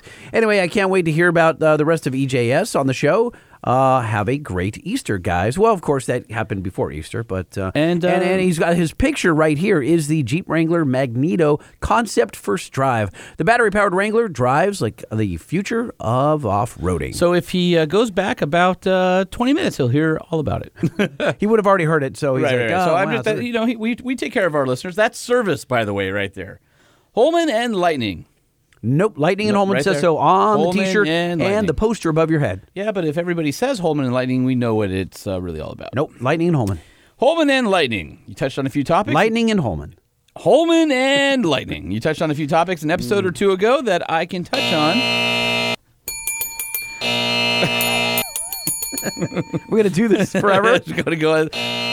I'm wearing mirrored sunglasses, and you're a funhouse mirror. Okay. Or a funhouse of mirrors. Mm-hmm. So they say. Anyway, you touched on a few topics an episode or two ago that I can touch on. It's another long email, so read as much of it as you want. Buying parts. You know what's weird is that it looks like it's printed on a roll of toilet paper. It's so long, like the Dead Sea Scrolls. Pretty long. Hold on, let me Scroll it. Yeah. Buying parts for a truck you don't own. When I was planning to drive back to my parents' house for Christmas, I was also looking for truck parts to buy on the way. I found an MP 435 transmission for my truck and a fiberglass flat fender front clip with a big hood scoop on it. I don't own a Willys for the front clip to go on, but I felt the need, nay responsibility, to rescue it from this guy's yard and potential fate of being cut up to fit on a Geo Tracker. That's a good point. Wait, what? A Geo Tracker? Well, because people cut them up and then stick them on weird stuff. Sure. And Okay. that shouldn't happen. Hopefully soon I'll get a flat fender to put on it, but until then it'll sit in my garage safe and sound. By the way, both the trans and the front clip fit in my Crosstrek. On Facebook groups. You mentioned that you both believe Facebook groups have taken over in the place of forums. I will begrudgingly agree with you. I'm basically 29, so I grew up with Facebook in high school and would have abandoned it by now if it wasn't for all the postings on the marketplace being so prevalent. In the past 4 months, I've purchased the trans and front clip mentioned above, along with the welder and a V8 through it. Facebook offers a very convenient and easily accessible place for knowledge to be shared within the groups. What it doesn't have is history. The full-size Jeep forum that I post on has been active since 2006, so there's roughly 15 years of knowledge built up there. I don't believe that Facebook groups are a good enough replacement for traditional internet forum, though. It doesn't have the same functionality since the forum is a forum first and Facebook group has just enough features that it can kind of sort of work as such given the access level. Personally, I'll always turn toward the traditional forum. I get that. I don't have an argument. I think that that's what a forum has is the archived history that you can go back to. Hard to find that. Until Facebook figures it out and they give you but we're not there yet, a great search feature. I agree. We'll see. They do have search, which people don't realize. Yeah, it's not great, if you're looking up, on your Jeep forum, you can look up dual battery and you or can look up something. hashtags now on Facebook and stuff like that too. So, on AEV, I found your recent interview with Matt from AEV particularly interesting because I was previously a metallurgical engineer at a steel mill that produced hundreds of thousands of tons of boron steel. I had no idea that the aftermarket was using the material for bumpers. And let me tell you guys, I've been doing a lot of hardcore wheeling in that Jeep, way harder than I thought I would when I bought it 6 months ago or 9 months ago, whatever it is now, in both Moab and this recent trip to Arizona. And the front skid plate on the bumper is boron steel, and I have bashed it into a rock several times, and it has not bent. I've literally been able to wipe the dust off of it and spray paint it with black powder coat paint, and we're back to the races. So it's incredibly strong. Anyway, he says, for the listeners who aren't familiar with the material, it primarily gets used these days in a car A, B, C, D pillars and reinforcement rails in unibody cars. Wranglers and Broncos use an aluminized version of the material for their sports bars, legalese for roll bars. There are different strength levels from the material, too. The most typical material has a post-heat treatment tensile strength of 15 MPa or 217 KSI, 1,000 PSI. But automakers also utilize 100 MP or 145 KSI and 550 MPa or 80 KSI material as well. The lower strength materials generally used to create design failure points by welding the 1500 material to either the 1000 or 550 material and then hot forming the part. Jeep utilizes this in the Grand Cherokee. This is all done in the effort to lightweight cars for better fuel economy. People are even working on a higher strength form of the material. The whole design of the material is that you put a very small amount of boron, 0.003 to 0.005 weight percent. I say we have that much boron in the show. That is a really, really small amount. Yeah. Into the steel that makes it have a very high hardness or the ability to be heat treated to form a very strong microstructure, or he says martensite, I guess is a term, which equates to higher strength. Just to give a little perspective, the heats of this material that we would melt would be upwards of 450,000 pounds and contain roughly 1,800 pounds of boron, or in terms of Nissan hardbody 4x4 trucks, half a truck in 125 trucks. Now, that's a good way for us slower people like me to visualize that. The end part is processed by running the blanks through the reheat furnace to get them around 1,800 degrees Fahrenheit, and then stamping them in a water-cooled die, forming them into a part and quenching them at the same time. So like Matt said, it's literally the one and only way to produce this material. It's even more costly than what Lightning is imagining due to the more complicated dies in the added thermal operation. By the way, if you go to AV Conversions, Instagram, they posted a video, I think also on Facebook, of skid plates being hot stamped out of that boron and moving off the press. It's really cool. Anyway, he says, I want to expound upon one point that Matt made. He mentioned that a common strength for steel is 25 KSI, and I want to put that into automotive context. 25 KSI is normal for like a car fender or non-structural bracket. Traditional frame material, high-strength, low-alloy, can run anywhere from 50 to 80 KSI. Wranglers, full-size trucks tend to run 70-ish range on their frames. There's also dual-phase material that runs upwards of 100 to 120 KSI, which is used in structural applications on unibody cars, but nothing else comes anywhere close to the strength levels of hot stamp boron steel. If I had a vehicle that I could get one of these AEV hot stamp bumpers on, I would 100% shell out the cash for one. Keep up the great work, guys. Really enjoying the show recently. Thanks again, Tyler. And he says, P.S. Lightning, can you lower the jingles in the final mix? I like them, but they blast my eardrums compared to the rest of the audio. So first, what's his name again? Tyler Hutchins. So Tyler, awesome email. Thank you for the data. That's phenomenal. Really, really appreciate you guys. When you write in and you school us, we actually do enjoy it. Yeah, for sure. Because rarely are we the smartest people in the room, and that Tyler's email proves that. I mean, even in the studio room, we're not the smartest people here. No, yeah. And it's just us. Yeah, well, there's ants, and so I think they might have a higher IQ. And the other thing is, so here's the weird thing about the audio. I mix it so it should all be pretty even. I mean, it's loud at times. I've heard it, so I listen to it to edit it after you edit it. So if there's any changes, I hit you back. But listening to it in the car, I've had that a few times where it's like, ooh, that's a loud one. You know, because Spotify and some of the services that we use, you cannot cross minus 16 LUFS. And that's basically the perception of volume, not actual volume. It's kind of the perceived average, and I hit it there every time. So that's weird. I will listen a little more closely to the final mix, and if I feel it's off, I'm not going to do anything about it. And if you don't care. No, I don't care. I don't care. I mean, whatever. I like the jingles. Well, you didn't say you didn't like the jingles. Harbor Freight is the subject line from Keaton. So he was listening to our podcast, and we were talking about Harbor Freight. And he says if you want to get the owner of Harbor Freight on the show, his name is Eric Schmidt. Yes, I get those emails too. I'm on the Harbor Freight email list, and it's usually like, and a letter from the president, Eric. They send a prolific amount of emails. I have a feeling... Well, no, I was going to say I have a feeling that Eric won't talk to us. I don't know. No, we haven't called. I know how to get a hold of him. Do you really? We've done stuff with Harbor Freight in the past. Have you really? Yeah, we get a hold of him. That'd be a fascinating interview. It might be. Because they have a legit story, like an actual, I think, legit story. No, they do. It wasn't like father-son and they wanted to get parts cheaper. Let's see if we can get them on, and I think it would be cool to have that. I would be totally into it. And you know what? Remember I told you about that I had ordered a Harbor Freight 72-inch tool chest? Yeah, did it ever come? Nope. I got a refund and went and got a Husky at Home Depot, the very last one in California.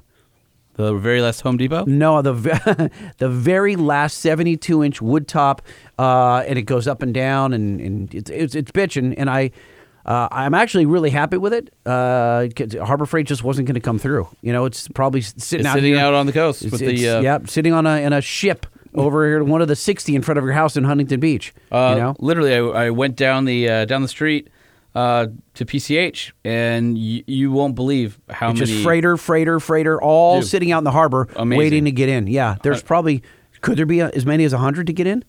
There's at least 50. Okay. There's at least 50. Holman, how do you feel about dialing the Million Mile Man? I heard it was only the 950,000 mile man. Well, don't, come on, he's going to keep driving. He's not. You don't know that. He's not dead on the side of the road. He's still got 50,000 miles he can put on the truck. Well, let's find out how many miles he has. That's a lot of miles to go when you could get hit by a bus tomorrow. Don't rain on his parade. All right, come on. I'm calling him. All right.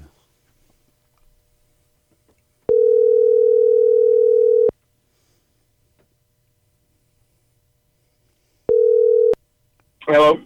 Gene, Lightning and Holman, Truck Show Podcast. How you doing? What's going on? Doing good. How you guys doing? We are fantastic. Now, just a guess, but it sounds like you're driving right this minute. Is that true? No, actually, I just pulled into a rest area. Okay, got it. Well, it sounds like you're in your truck. But we have a quick intro. It's very short. Don't move. What the truck? What the truck? What the truck? What the truck, indeed. Now, Gene, I can't recall which group I found you on, which is like one of the Duramax Facebook groups, and the shop that you had taken your truck to, your Duramax power truck, they took a photograph of your odometer and said, "Look at this guy. He's got 950,000 miles. He's nearing a million miles. That's amazing. And I think you were in for something very minor, which is why they had posted it, because you'd gone so many miles. He broke the sun visor clip. Is that what it was? Maybe. So let's get the backstory here, Gene. First off, what year is the truck? Tell us about the truck. It's a 2011 3500 HD dually with the Duramax Allison combo. And what do you do for a living that would have racked up? And then I want you to tell us how many miles. I'm going to guess he drives for a living. That's going to be my... I'm just saying, can I throw that in the hat? Well, but is he just a little? He's not a delivery parts guy. Like, what are you towing? I haul RVs and campers for a dealership out of Ohio. And has this truck been used for that purpose since day one? Since 2011? Yep, since day one. Actually, I bought it from another camper hauler in 2014. It had 50,000 miles on it. He was retired and just didn't really want to do it. So I've had it since July of 2014. So this is really a farce. You've only put 900,000 miles on the truck. That other guy was a chump. Yeah. Exactly. Yeah, I've only put 900,000 on it. What's the current mileage as you sit in it right now? As I sit in it right now, the current mileage is 957,808 miles. I mean, that's like at least 6,000 miles or so since we saw the photo. So he's been busy. Yeah, I'm actually on my way back from a delivery in Montana. And by the end of this interview, he'll be at 957,892 miles. No, he's sitting at a rest stop. Okay. He's got to go in and shower. So, Gene, first off, how do you pronounce your last name? Is it Fugit? Fuget? Fugit. Fugit. Yep. Okay. How often are you driving? Is it 5 days, 6 days a week, 7 days a week? And what's a typical loop, I guess, for you? It all depends. I run a lot of the West Coast stuff. And as far as how long I'm out, what days, it all depends. There's runs where I'll go out and be back the following day. But there's also the West Coast runs where, it's 10 days. So are you towing multiple RVs on a trailer, or are you doing one fifth wheel at a time to a customer or something like that? Usually one fifth wheel at a time. So you're deadheading back after you drop it off? I'll generally find another load coming out of once I find out where I'm going. So the truck is very seldom unloaded. I mean, that's the way to do it. Now, I'm guessing most drivers like you that we talk to take meticulous, maintenance records. I'm curious, how many sets of tires have you gone through, and what's a typical set last? Tires, I can rotate them and get about 100 to 110,000 miles. Oh my God! So we've heard of other guys in the similar roles where they're upgrading to a commercial tire or even a commercial wheel. Are you using a consumer grade tire? Or are you going to a full commercial grade? Are you doing what is 10 it? ply, 12 ply? Is it 20 and 22 and a halves? Is that what size? Like a full big rig wheel? Yeah, that's a full big rig wheel. I run the stock 17-inch steel wheels on here. I do run the BF Goodwrench R500, which are considered a commercial tire. They're a really hard tire. They're not terrible. It's not a terrible ride, and they're really durable. What shop was it that posted your story? Bohannon's Diesel and Transmission. And it sounded like a kind of a son and father deal. Tell me about the shop. It's a young guy that runs the shop. I had actually had my truck in another shop, and they called me for that issue, and they called me and told me I needed to replace my transmission, which I was kind of upset about because I didn't it wasn't going to make the 1 million mile mark. I got referred to him by some guys on one of the Duramax pages, and I called him up, and he immediately said, "You don't need a transmission. It's something electrical because it wouldn't be intermittent if it wasn't. Hard parts are broke or not broke." And I took it over there, and the next day he called me up. He said, "Yeah, it was just an internal wiring harness." Oh, my God. What a difference when you have a great shop that isn't just a parts replacer, but has actual mechanics and people who know how to diagnose, the modern vehicle. Because there's so many places you go, they're like, needs a new module. Unplug this one, plug that one back in, whatever it happens to be. And seems like there's a lot of waste that way. Yeah, absolutely. He was just really knowledgeable when I talked to him on the phone. He's got any service I need in the future. He's the place I'll take the truck to. And so up to this point, up to 957,000 miles, 808, what services have you done to that truck? Mechanically wise, the head gaskets I've replaced twice because I didn't put the head studs in it the first time, which I should have. Other than that, I just changed the alternator and AC compressor last year. They were factory originals. Wow. Other than that, it's just been a solid truck. Now, let me ask you this, Gene. So you have a 2011, and that is an LML. It was the second generation that had DEF and a DPF and the whole nine. You got the whole ball of wax, all the crappy emissions equipment. How has that been for you? It was terrible, up until 100,000 miles. Interesting. When the warranty went out. Actually, it wasn't bad. I only had a couple failures up to then, but it was, I was at around 105,000 and the check engine light came on and I was in Missouri, stopped at a dealership and they said, it's going to be $3,000. You got to replace your emission system. What part of the emission system? The DPF or the SCR? The actual DPF. The filter was, it wasn't even in they tried to force a regen and it wouldn't clean. So they were going to replace that. They said there were some issues with the actual injector, the DPF or the DEF fluid injector.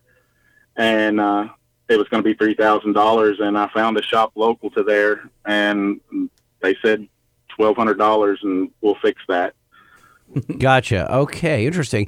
I've always been told that the emissions equipment on these trucks by law have to be warranted for 10 years.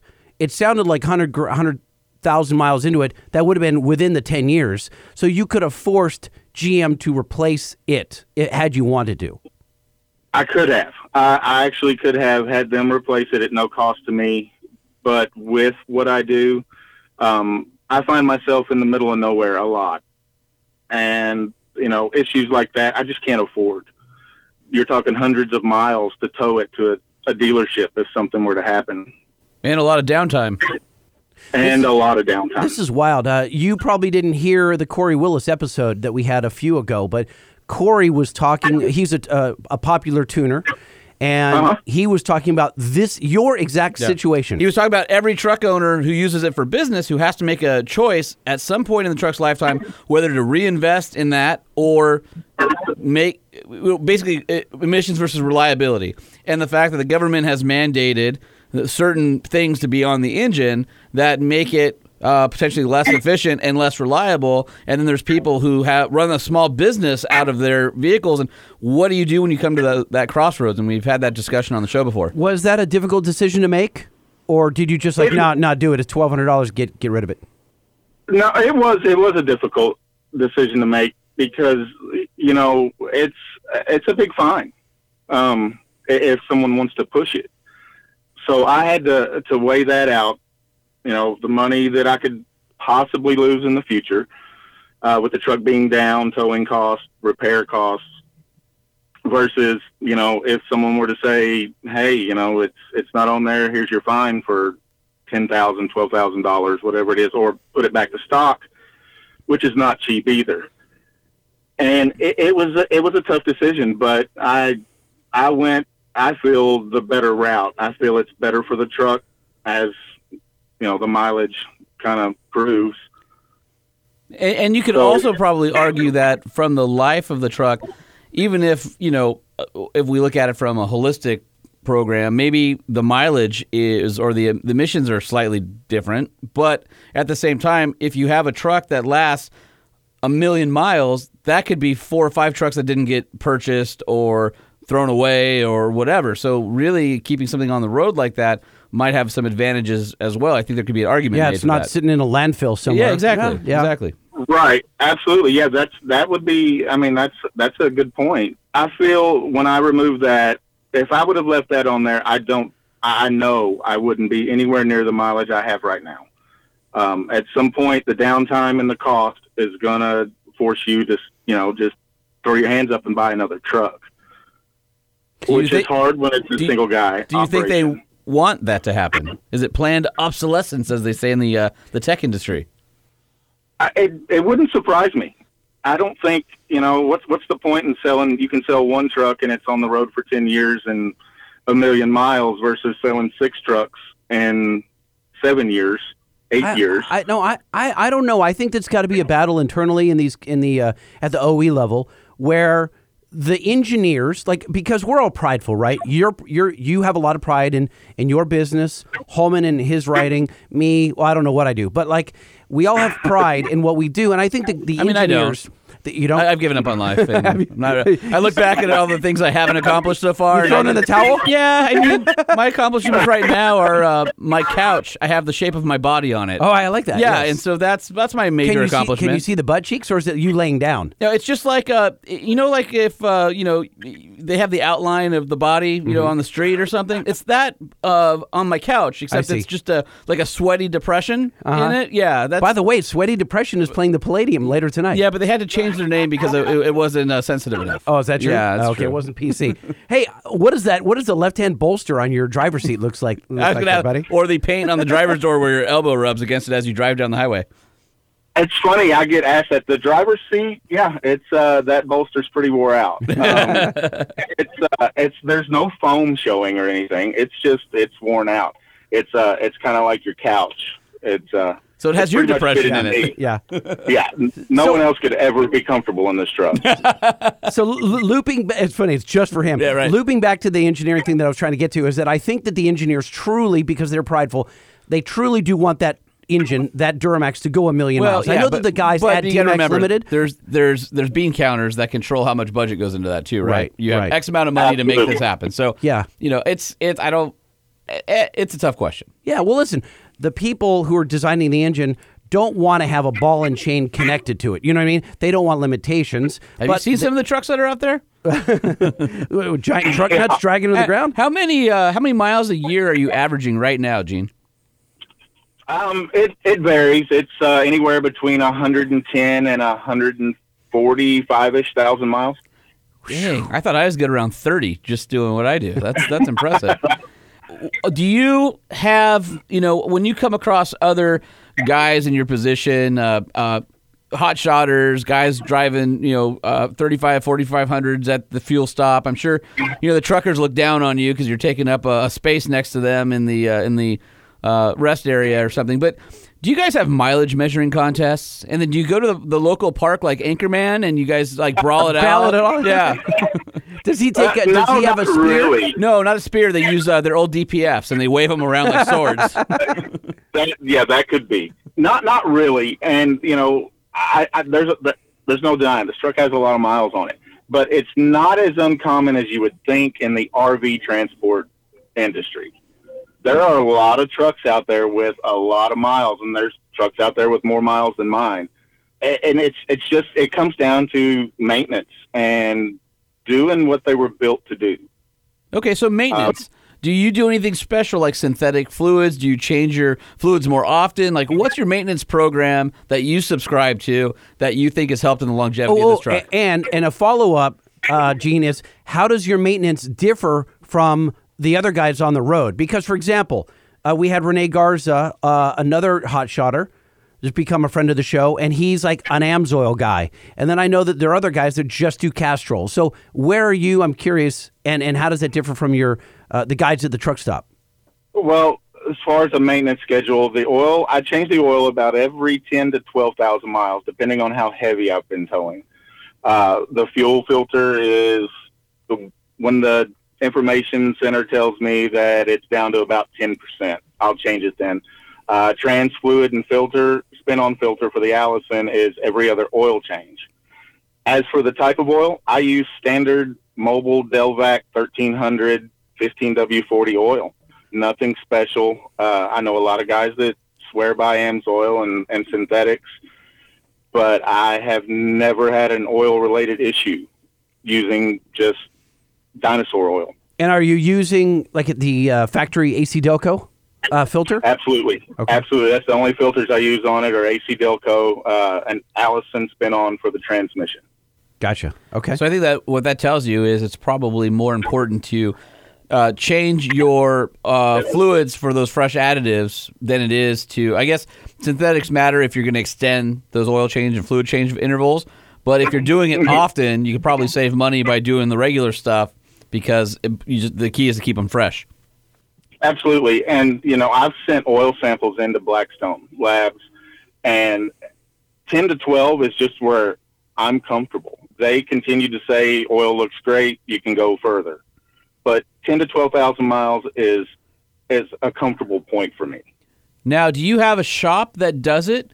And so, Bob's Lube and Scoot knows you're coming in, and that's they take weird. care of you? I just registered that domain, bobslubeandscoot.com. Yeah, that's right. But I was just thinking because, one of the worst things in the world is taking your vehicle for service at the dealership, right?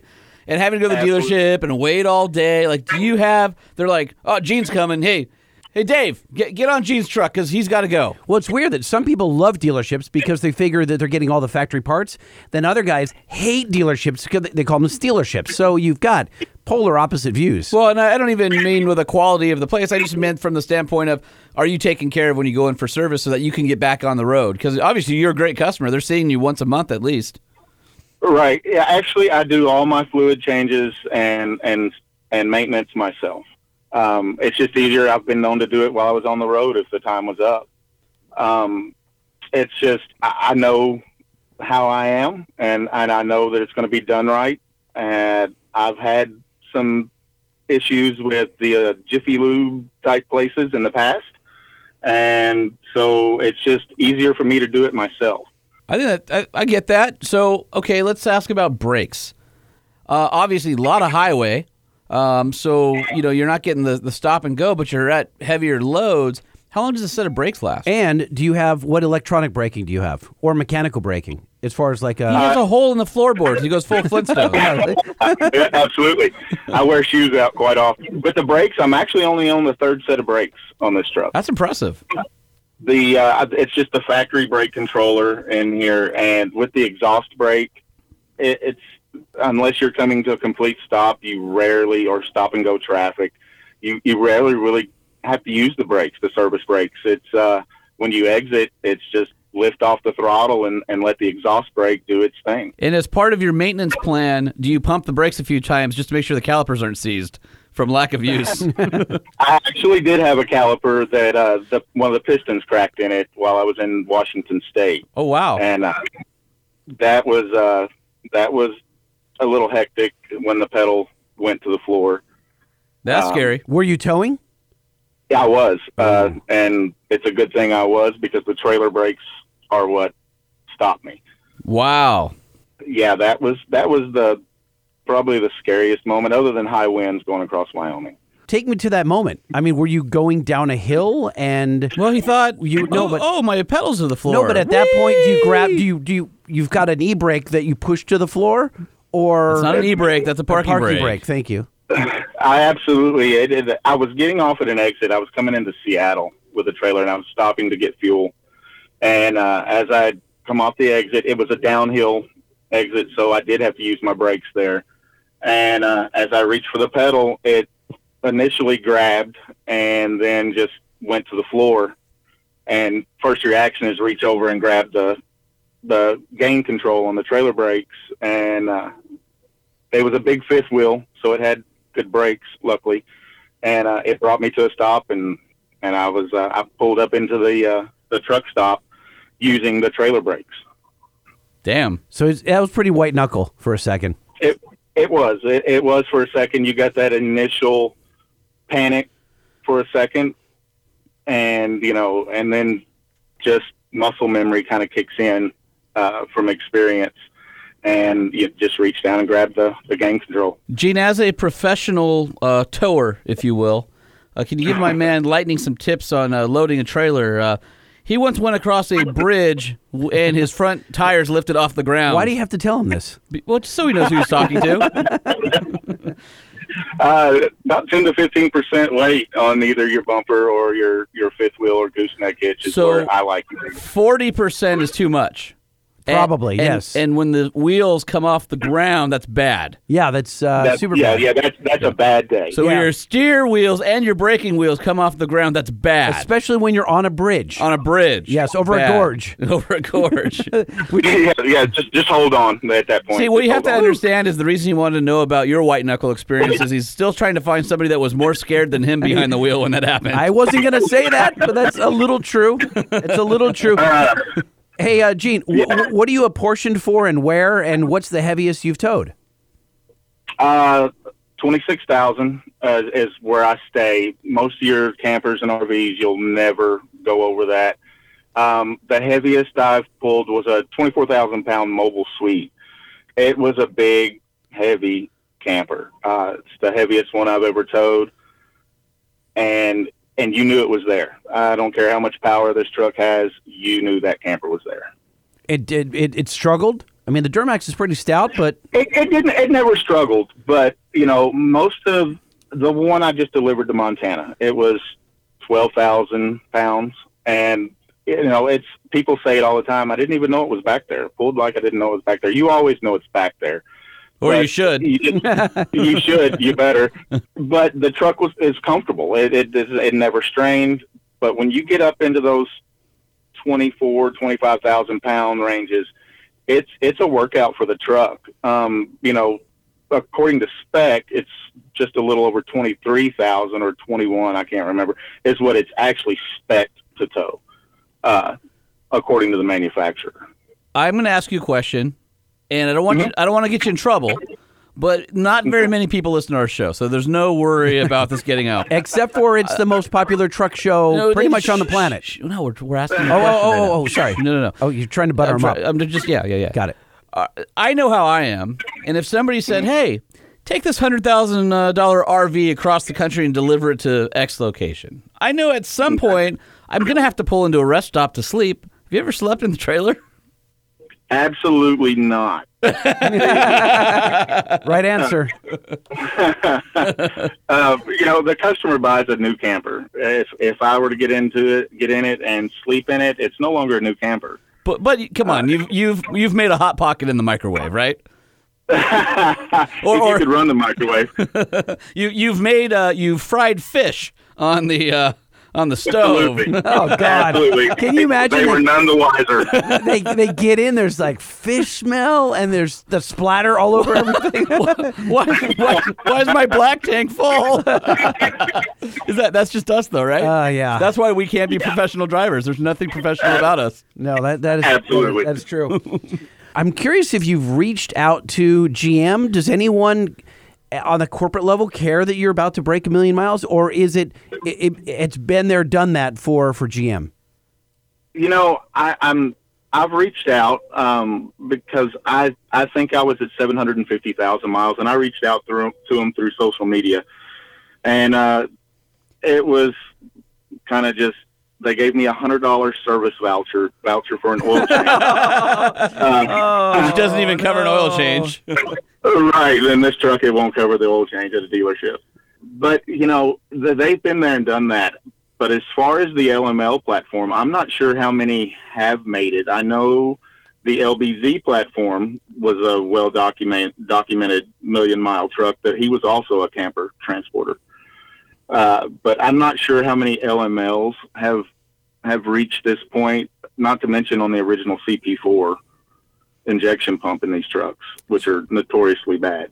So, yeah, CP3 way better than CP4. So well, not necessarily. He still has a CP4. Well, that's true. I think the problem is that so many guys, it's crazy, like on the new Rams, the 2020, especially on the HOs, guys are driving them off the dealership, and they go right to a shop, and they go, yeah, I want to get a CP3 instead of this 4, with no problems. Somewhere, they just are like doing preventative maintenance. At some shop somewhere has a gold mine of CP4s sitting in a crate, just waiting for everybody in about 10 years to need them. I mean, the thing is, they don't all fail. They just obviously, Gene's didn't fail. All right, so Gene, what is going to be your threshold for a new truck? Is it the transmission? Is it another head gasket? Is it you plan on going 1.5 million miles just because you want to own LML, or what's the plan?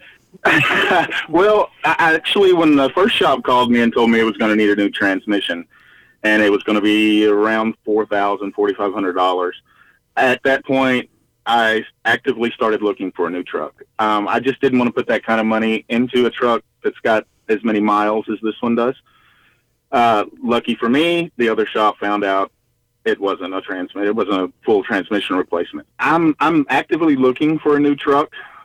This truck won't go anywhere. I won't sell it. I won't trade it in. It will be kind of pushed back to the backup role, but it will reach 1 million miles before I move it to the backup position. I mean, you're less than 6 months away at this point, so you got it. Yeah, you got to see it through.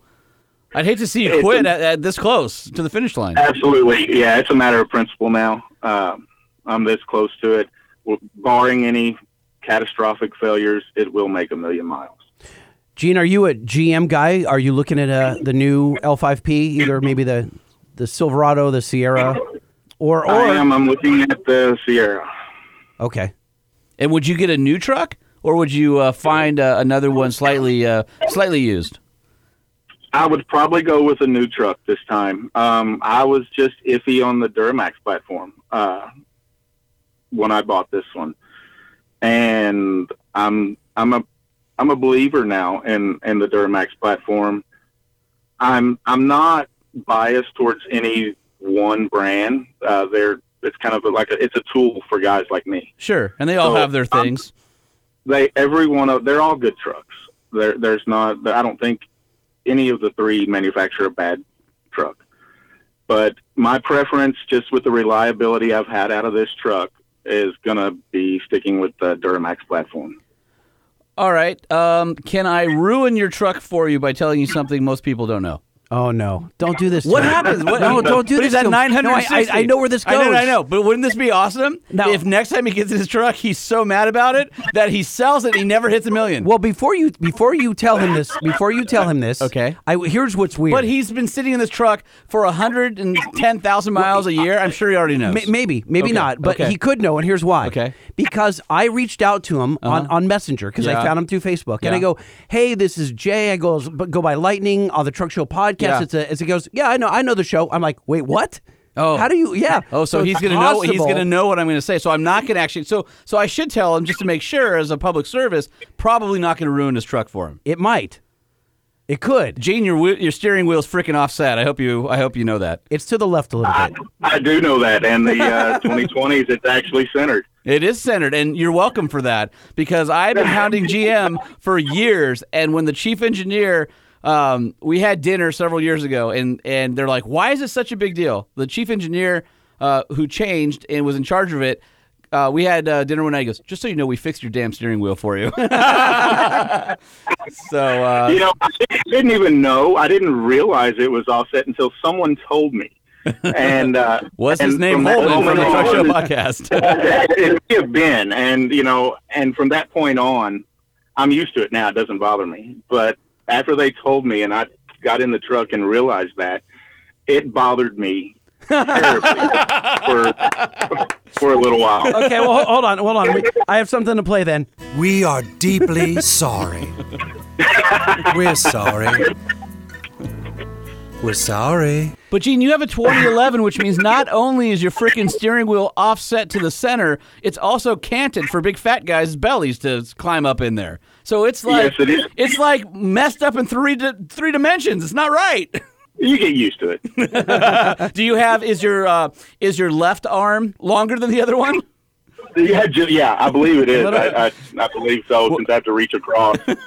Hey, when you're out on the road, Gene, do you feel like, because you're taking an informal survey every single day, are you seeing more Duramaxes? Are you seeing more, Ram Cummins or the Fords? I feel like when we're out there, Holman and I both feel like it's Ram country, but maybe that's because like the tradesman is an easier one to get into price-wise. To me, it seems like it's changing. When I first started, it was Ram. That if you weren't a driver unless you had a Ram, if you weren't driving a Ram with the Cummins, you weren't a driver. You saw, and then the next were Fords and very few GMs. I would agree with that. Lately, within the past couple years, I've started seeing a lot more of the GMs on the road. But let's be honest, guys like you are looking at the GMCs because you don't like that ugly face on the Chevys. 100%. Absolutely. It is the ugliest truck on the road. I don't know if they're coming around to the ride. The GM's ride so much better. Their ride is far superior to the other two. And when you're spending this much time on the road and in your truck, that's a big part of it. You have to be comfortable. And I don't know if guys are just now figuring that out that were in the other trucks, and it's just as capable as the others. What's the range of your truck with a trailer on the back? Fuel range? Yeah. Depends on the size of the trailer. We can go from the little tiny R-Pods, which is about 450 miles, to your big 42-foot toy haulers, which is about 250 miles. With that being said, how excited are you for trucks to be electric by 2035? I'm torn. The torque is there on the electric. There's no denying that, and that's the way the industry's going.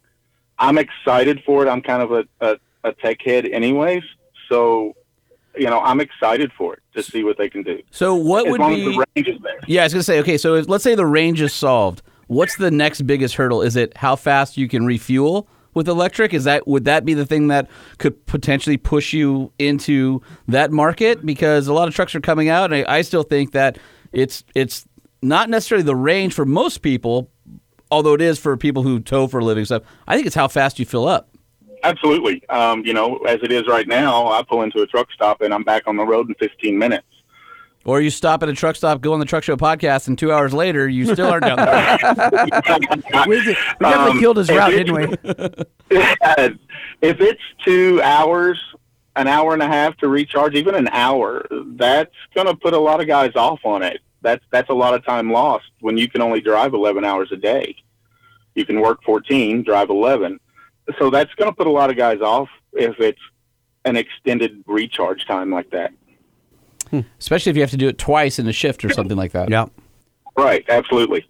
What is the name of your truck? I've never given her a name. Really? It's just she. Okay. She's been lots of different names, sometimes good names, sometimes not so good. But I've never given it a name. It's just a she. My fiance and I, we say she, and you can't talk good about it. If you talk good about her, then something inevitably will happen. Usually minor. So we say we can never talk good about the truck. Does your fiance? Well, wait. Does your fiance know what you look like, Gene? Barely. She's a mortgage broker and works from home right now, and has for the last year, and she loves working from home. But it's, when she wants to come along, she grabs her laptop and can jump in the truck with me and work on the road. So we have that freedom. I was going to ask, obviously the driver's seat has your shape in it. Does she get in the passenger seat and go, who else has been in here? Or is it fresh? Is it brand new? Or maybe it's brand new. Yeah, the passenger seat is actually brand new. It's you would never know that this truck had nearly 1 million miles on it looking at the back seat, at the passenger seat. Would she be mad if you swapped seat foam from one side to the other? She would be very mad. She would be tilted to the center, actually. Well, Gene, let me ask you a silly question. Are you for hire? Wait, we just asked her. We asked all the 10 silly questions. Well, we got more? Okay, all right. No, go. I'm just curious, Gene. Are you for hire, or are you just locked in via contract to? No, he's for hire because he picks up loads and brings them when he's coming back. Well, maybe he's got a contract with the company. I don't know how it works. That's why I'm asking. You ship. I don't know. Oh, yeah, you ship. That's where I actually started. Which was a terrible idea. That's a terrible idea for anyone. I am for hire because I am considered an independent contractor, so I'm not under contract with them. They are one of the largest dealers in the country as far as sales volume. So when the virus hit last year, everybody in the country, I believe, decided they wanted to buy a camper. Oh, yeah. And we have been so busy that there are times I can't get a backhaul because I don't have the time. Wow. We've got to get back and grab another one. At one point, we had 1,100 units sold waiting to be built. Now, you say who's the brand, the We? The dealer I haul for, Couches RV Nation. You know what? I just pulled them up. I said the largest Ohio RV dealer. Bam, Couches just showed up on my Google. Is there a predominant brand? Well, I mean, look, we know what the bestseller is based on what Gene's hauling. Well, Forest River and Heartland are probably our two biggest sellers. I do see a lot of Forest Rivers. I just did a cross-country trip, and there was Forest Rivers all over the place. Yeah, they're probably the biggest seller, volume-wise. I prefer a Heartland product myself. We've been moving so many that every driver we have is just been run to the ragged edge because everybody decided to buy a camper. Now, at some point, that's going to fall off. And I guess I'll go to work for the bank, taking them back. Oh, wow. Yeah, I guess so. He gets it both ends. Yes, he does. All right. Well, listen, what's the name of the company, Gene, if you don't mind me asking? SG Transport.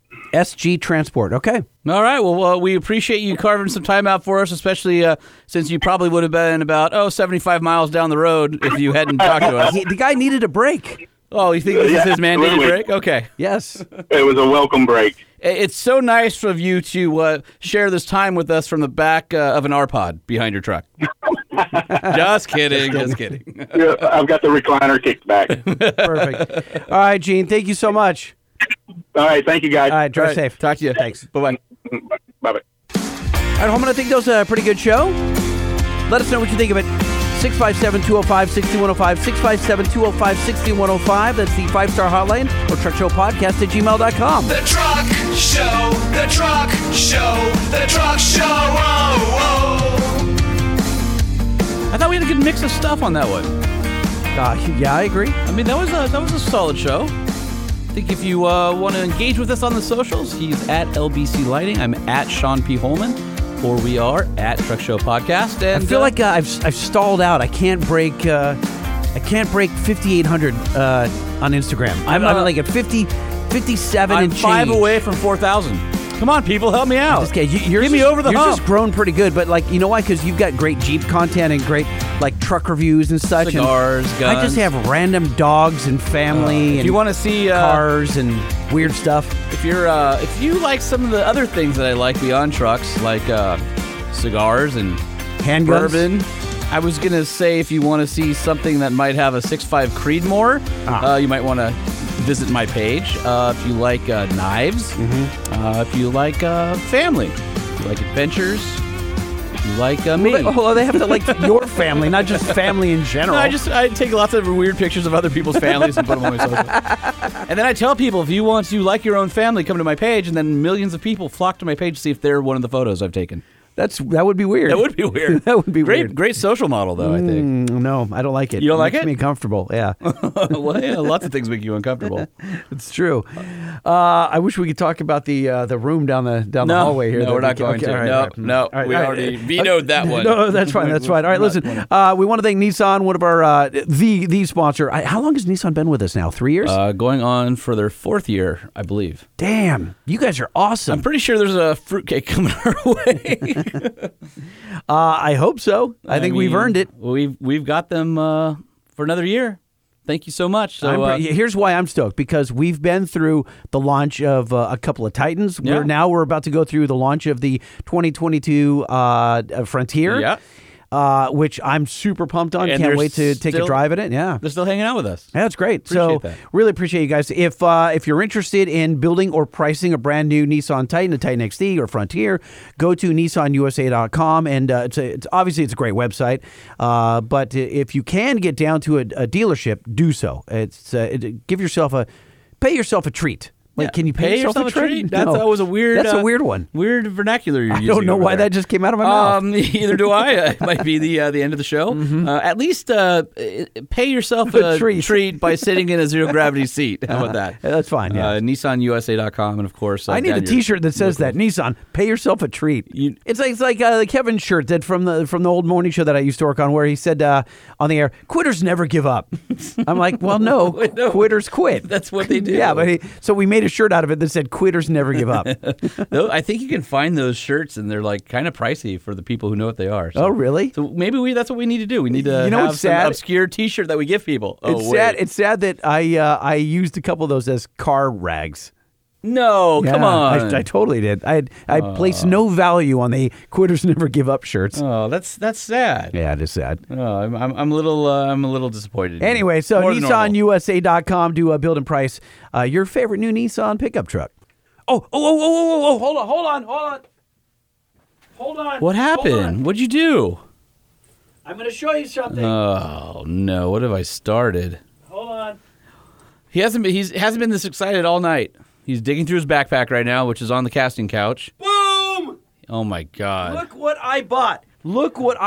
It is a LED square. It looks like it is probably 25 LEDs by 25 LEDs. 32 by 32. Okay, micros with a suction cup for the window and a 12-volt power cord. That's right. And it goes right to my... dude, one of our podcast listeners DM'd me on Instagram and said, hey, check out this ad I found for emoji sign or emoji something or other. And it's a company out of like... the Ukraine created. Okay, this. who cares? Yeah, Can anyway, you put messages on there? So you absolutely can. And is there an app that you download that steals all your phone. personal info? Emoji Love or something. Yeah, is it the steals app. all of your info and sends it off to the Ukraine. It is entirely possible because the app They is now so have your junky, bank account. so junky. Here's the thing. I bought this one for $59. That's a lot for that. $59. And then I went on Amazon and I found out that I bought the ripoff. Right. The real one is $112. Okay, the real one is $112, I think.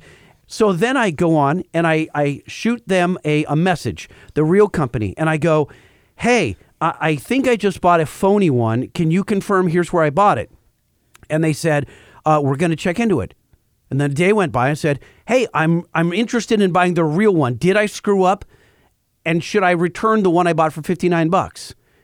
And they said, oh, we're still looking into it. I'm like, how do you guys not know if I bought a fake one or not? And I'm talking to the real company. You should just always assume you bought the fake one. Well, I did because the app is just cow I'm crap. telling you, the app is there to steal everything on your phone. Delete it immediately. I hope not, but it is. Well, anyway, it does work, and I wrote headlights, and it scrolls across.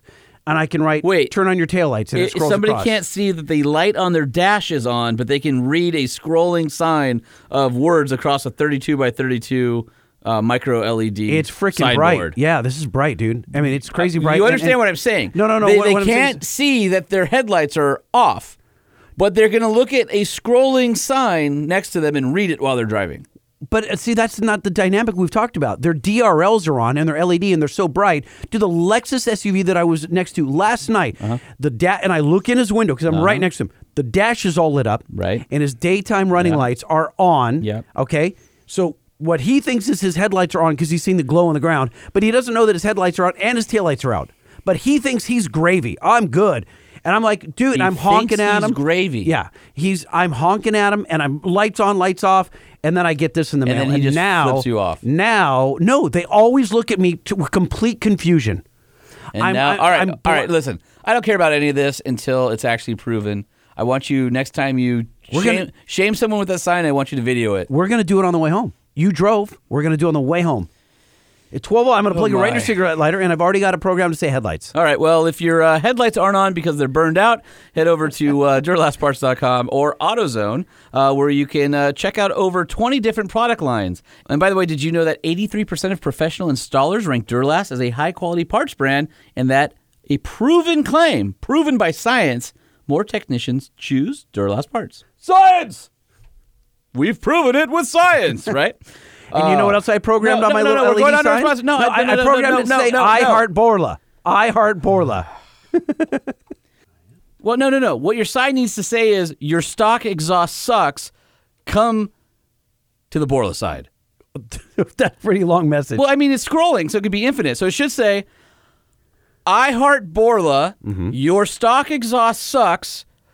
You need to join the Truck Show podcast by joining the Borla family and putting on a T304 stainless steel made in the USA catback exhaust in either Touring or S-Type or Attack with a 1,000,000-mile warranty, Borla.com on your site. You forgot about polyphonic design. Well, I mean, there's not enough room on the signboard for that. Right? Yeah, you max out at like 700 characters. Well, I think we did it. I think we were able to do that. Is there a switch for option 1, your headlights, and option 2, that thing I just said? I have a feeling not. No. I think that the beauty of what we do here at the Truck Show Podcast is the audio. And mostly because we're an audio program. So because of that, the real way to understand the magic of Borla exhaust and to understand the polyphonic technology that is bestowed on each exhaust manufactured from there is not on a 32 by 32 mini LED sign that scrolls. Mm-hmm. It's just this.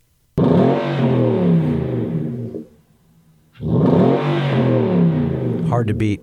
Did I mention there's no drone? Borla.com.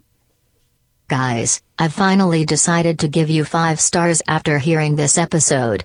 That's very generous. I appreciate that. By the way, it's not generous. We earned it.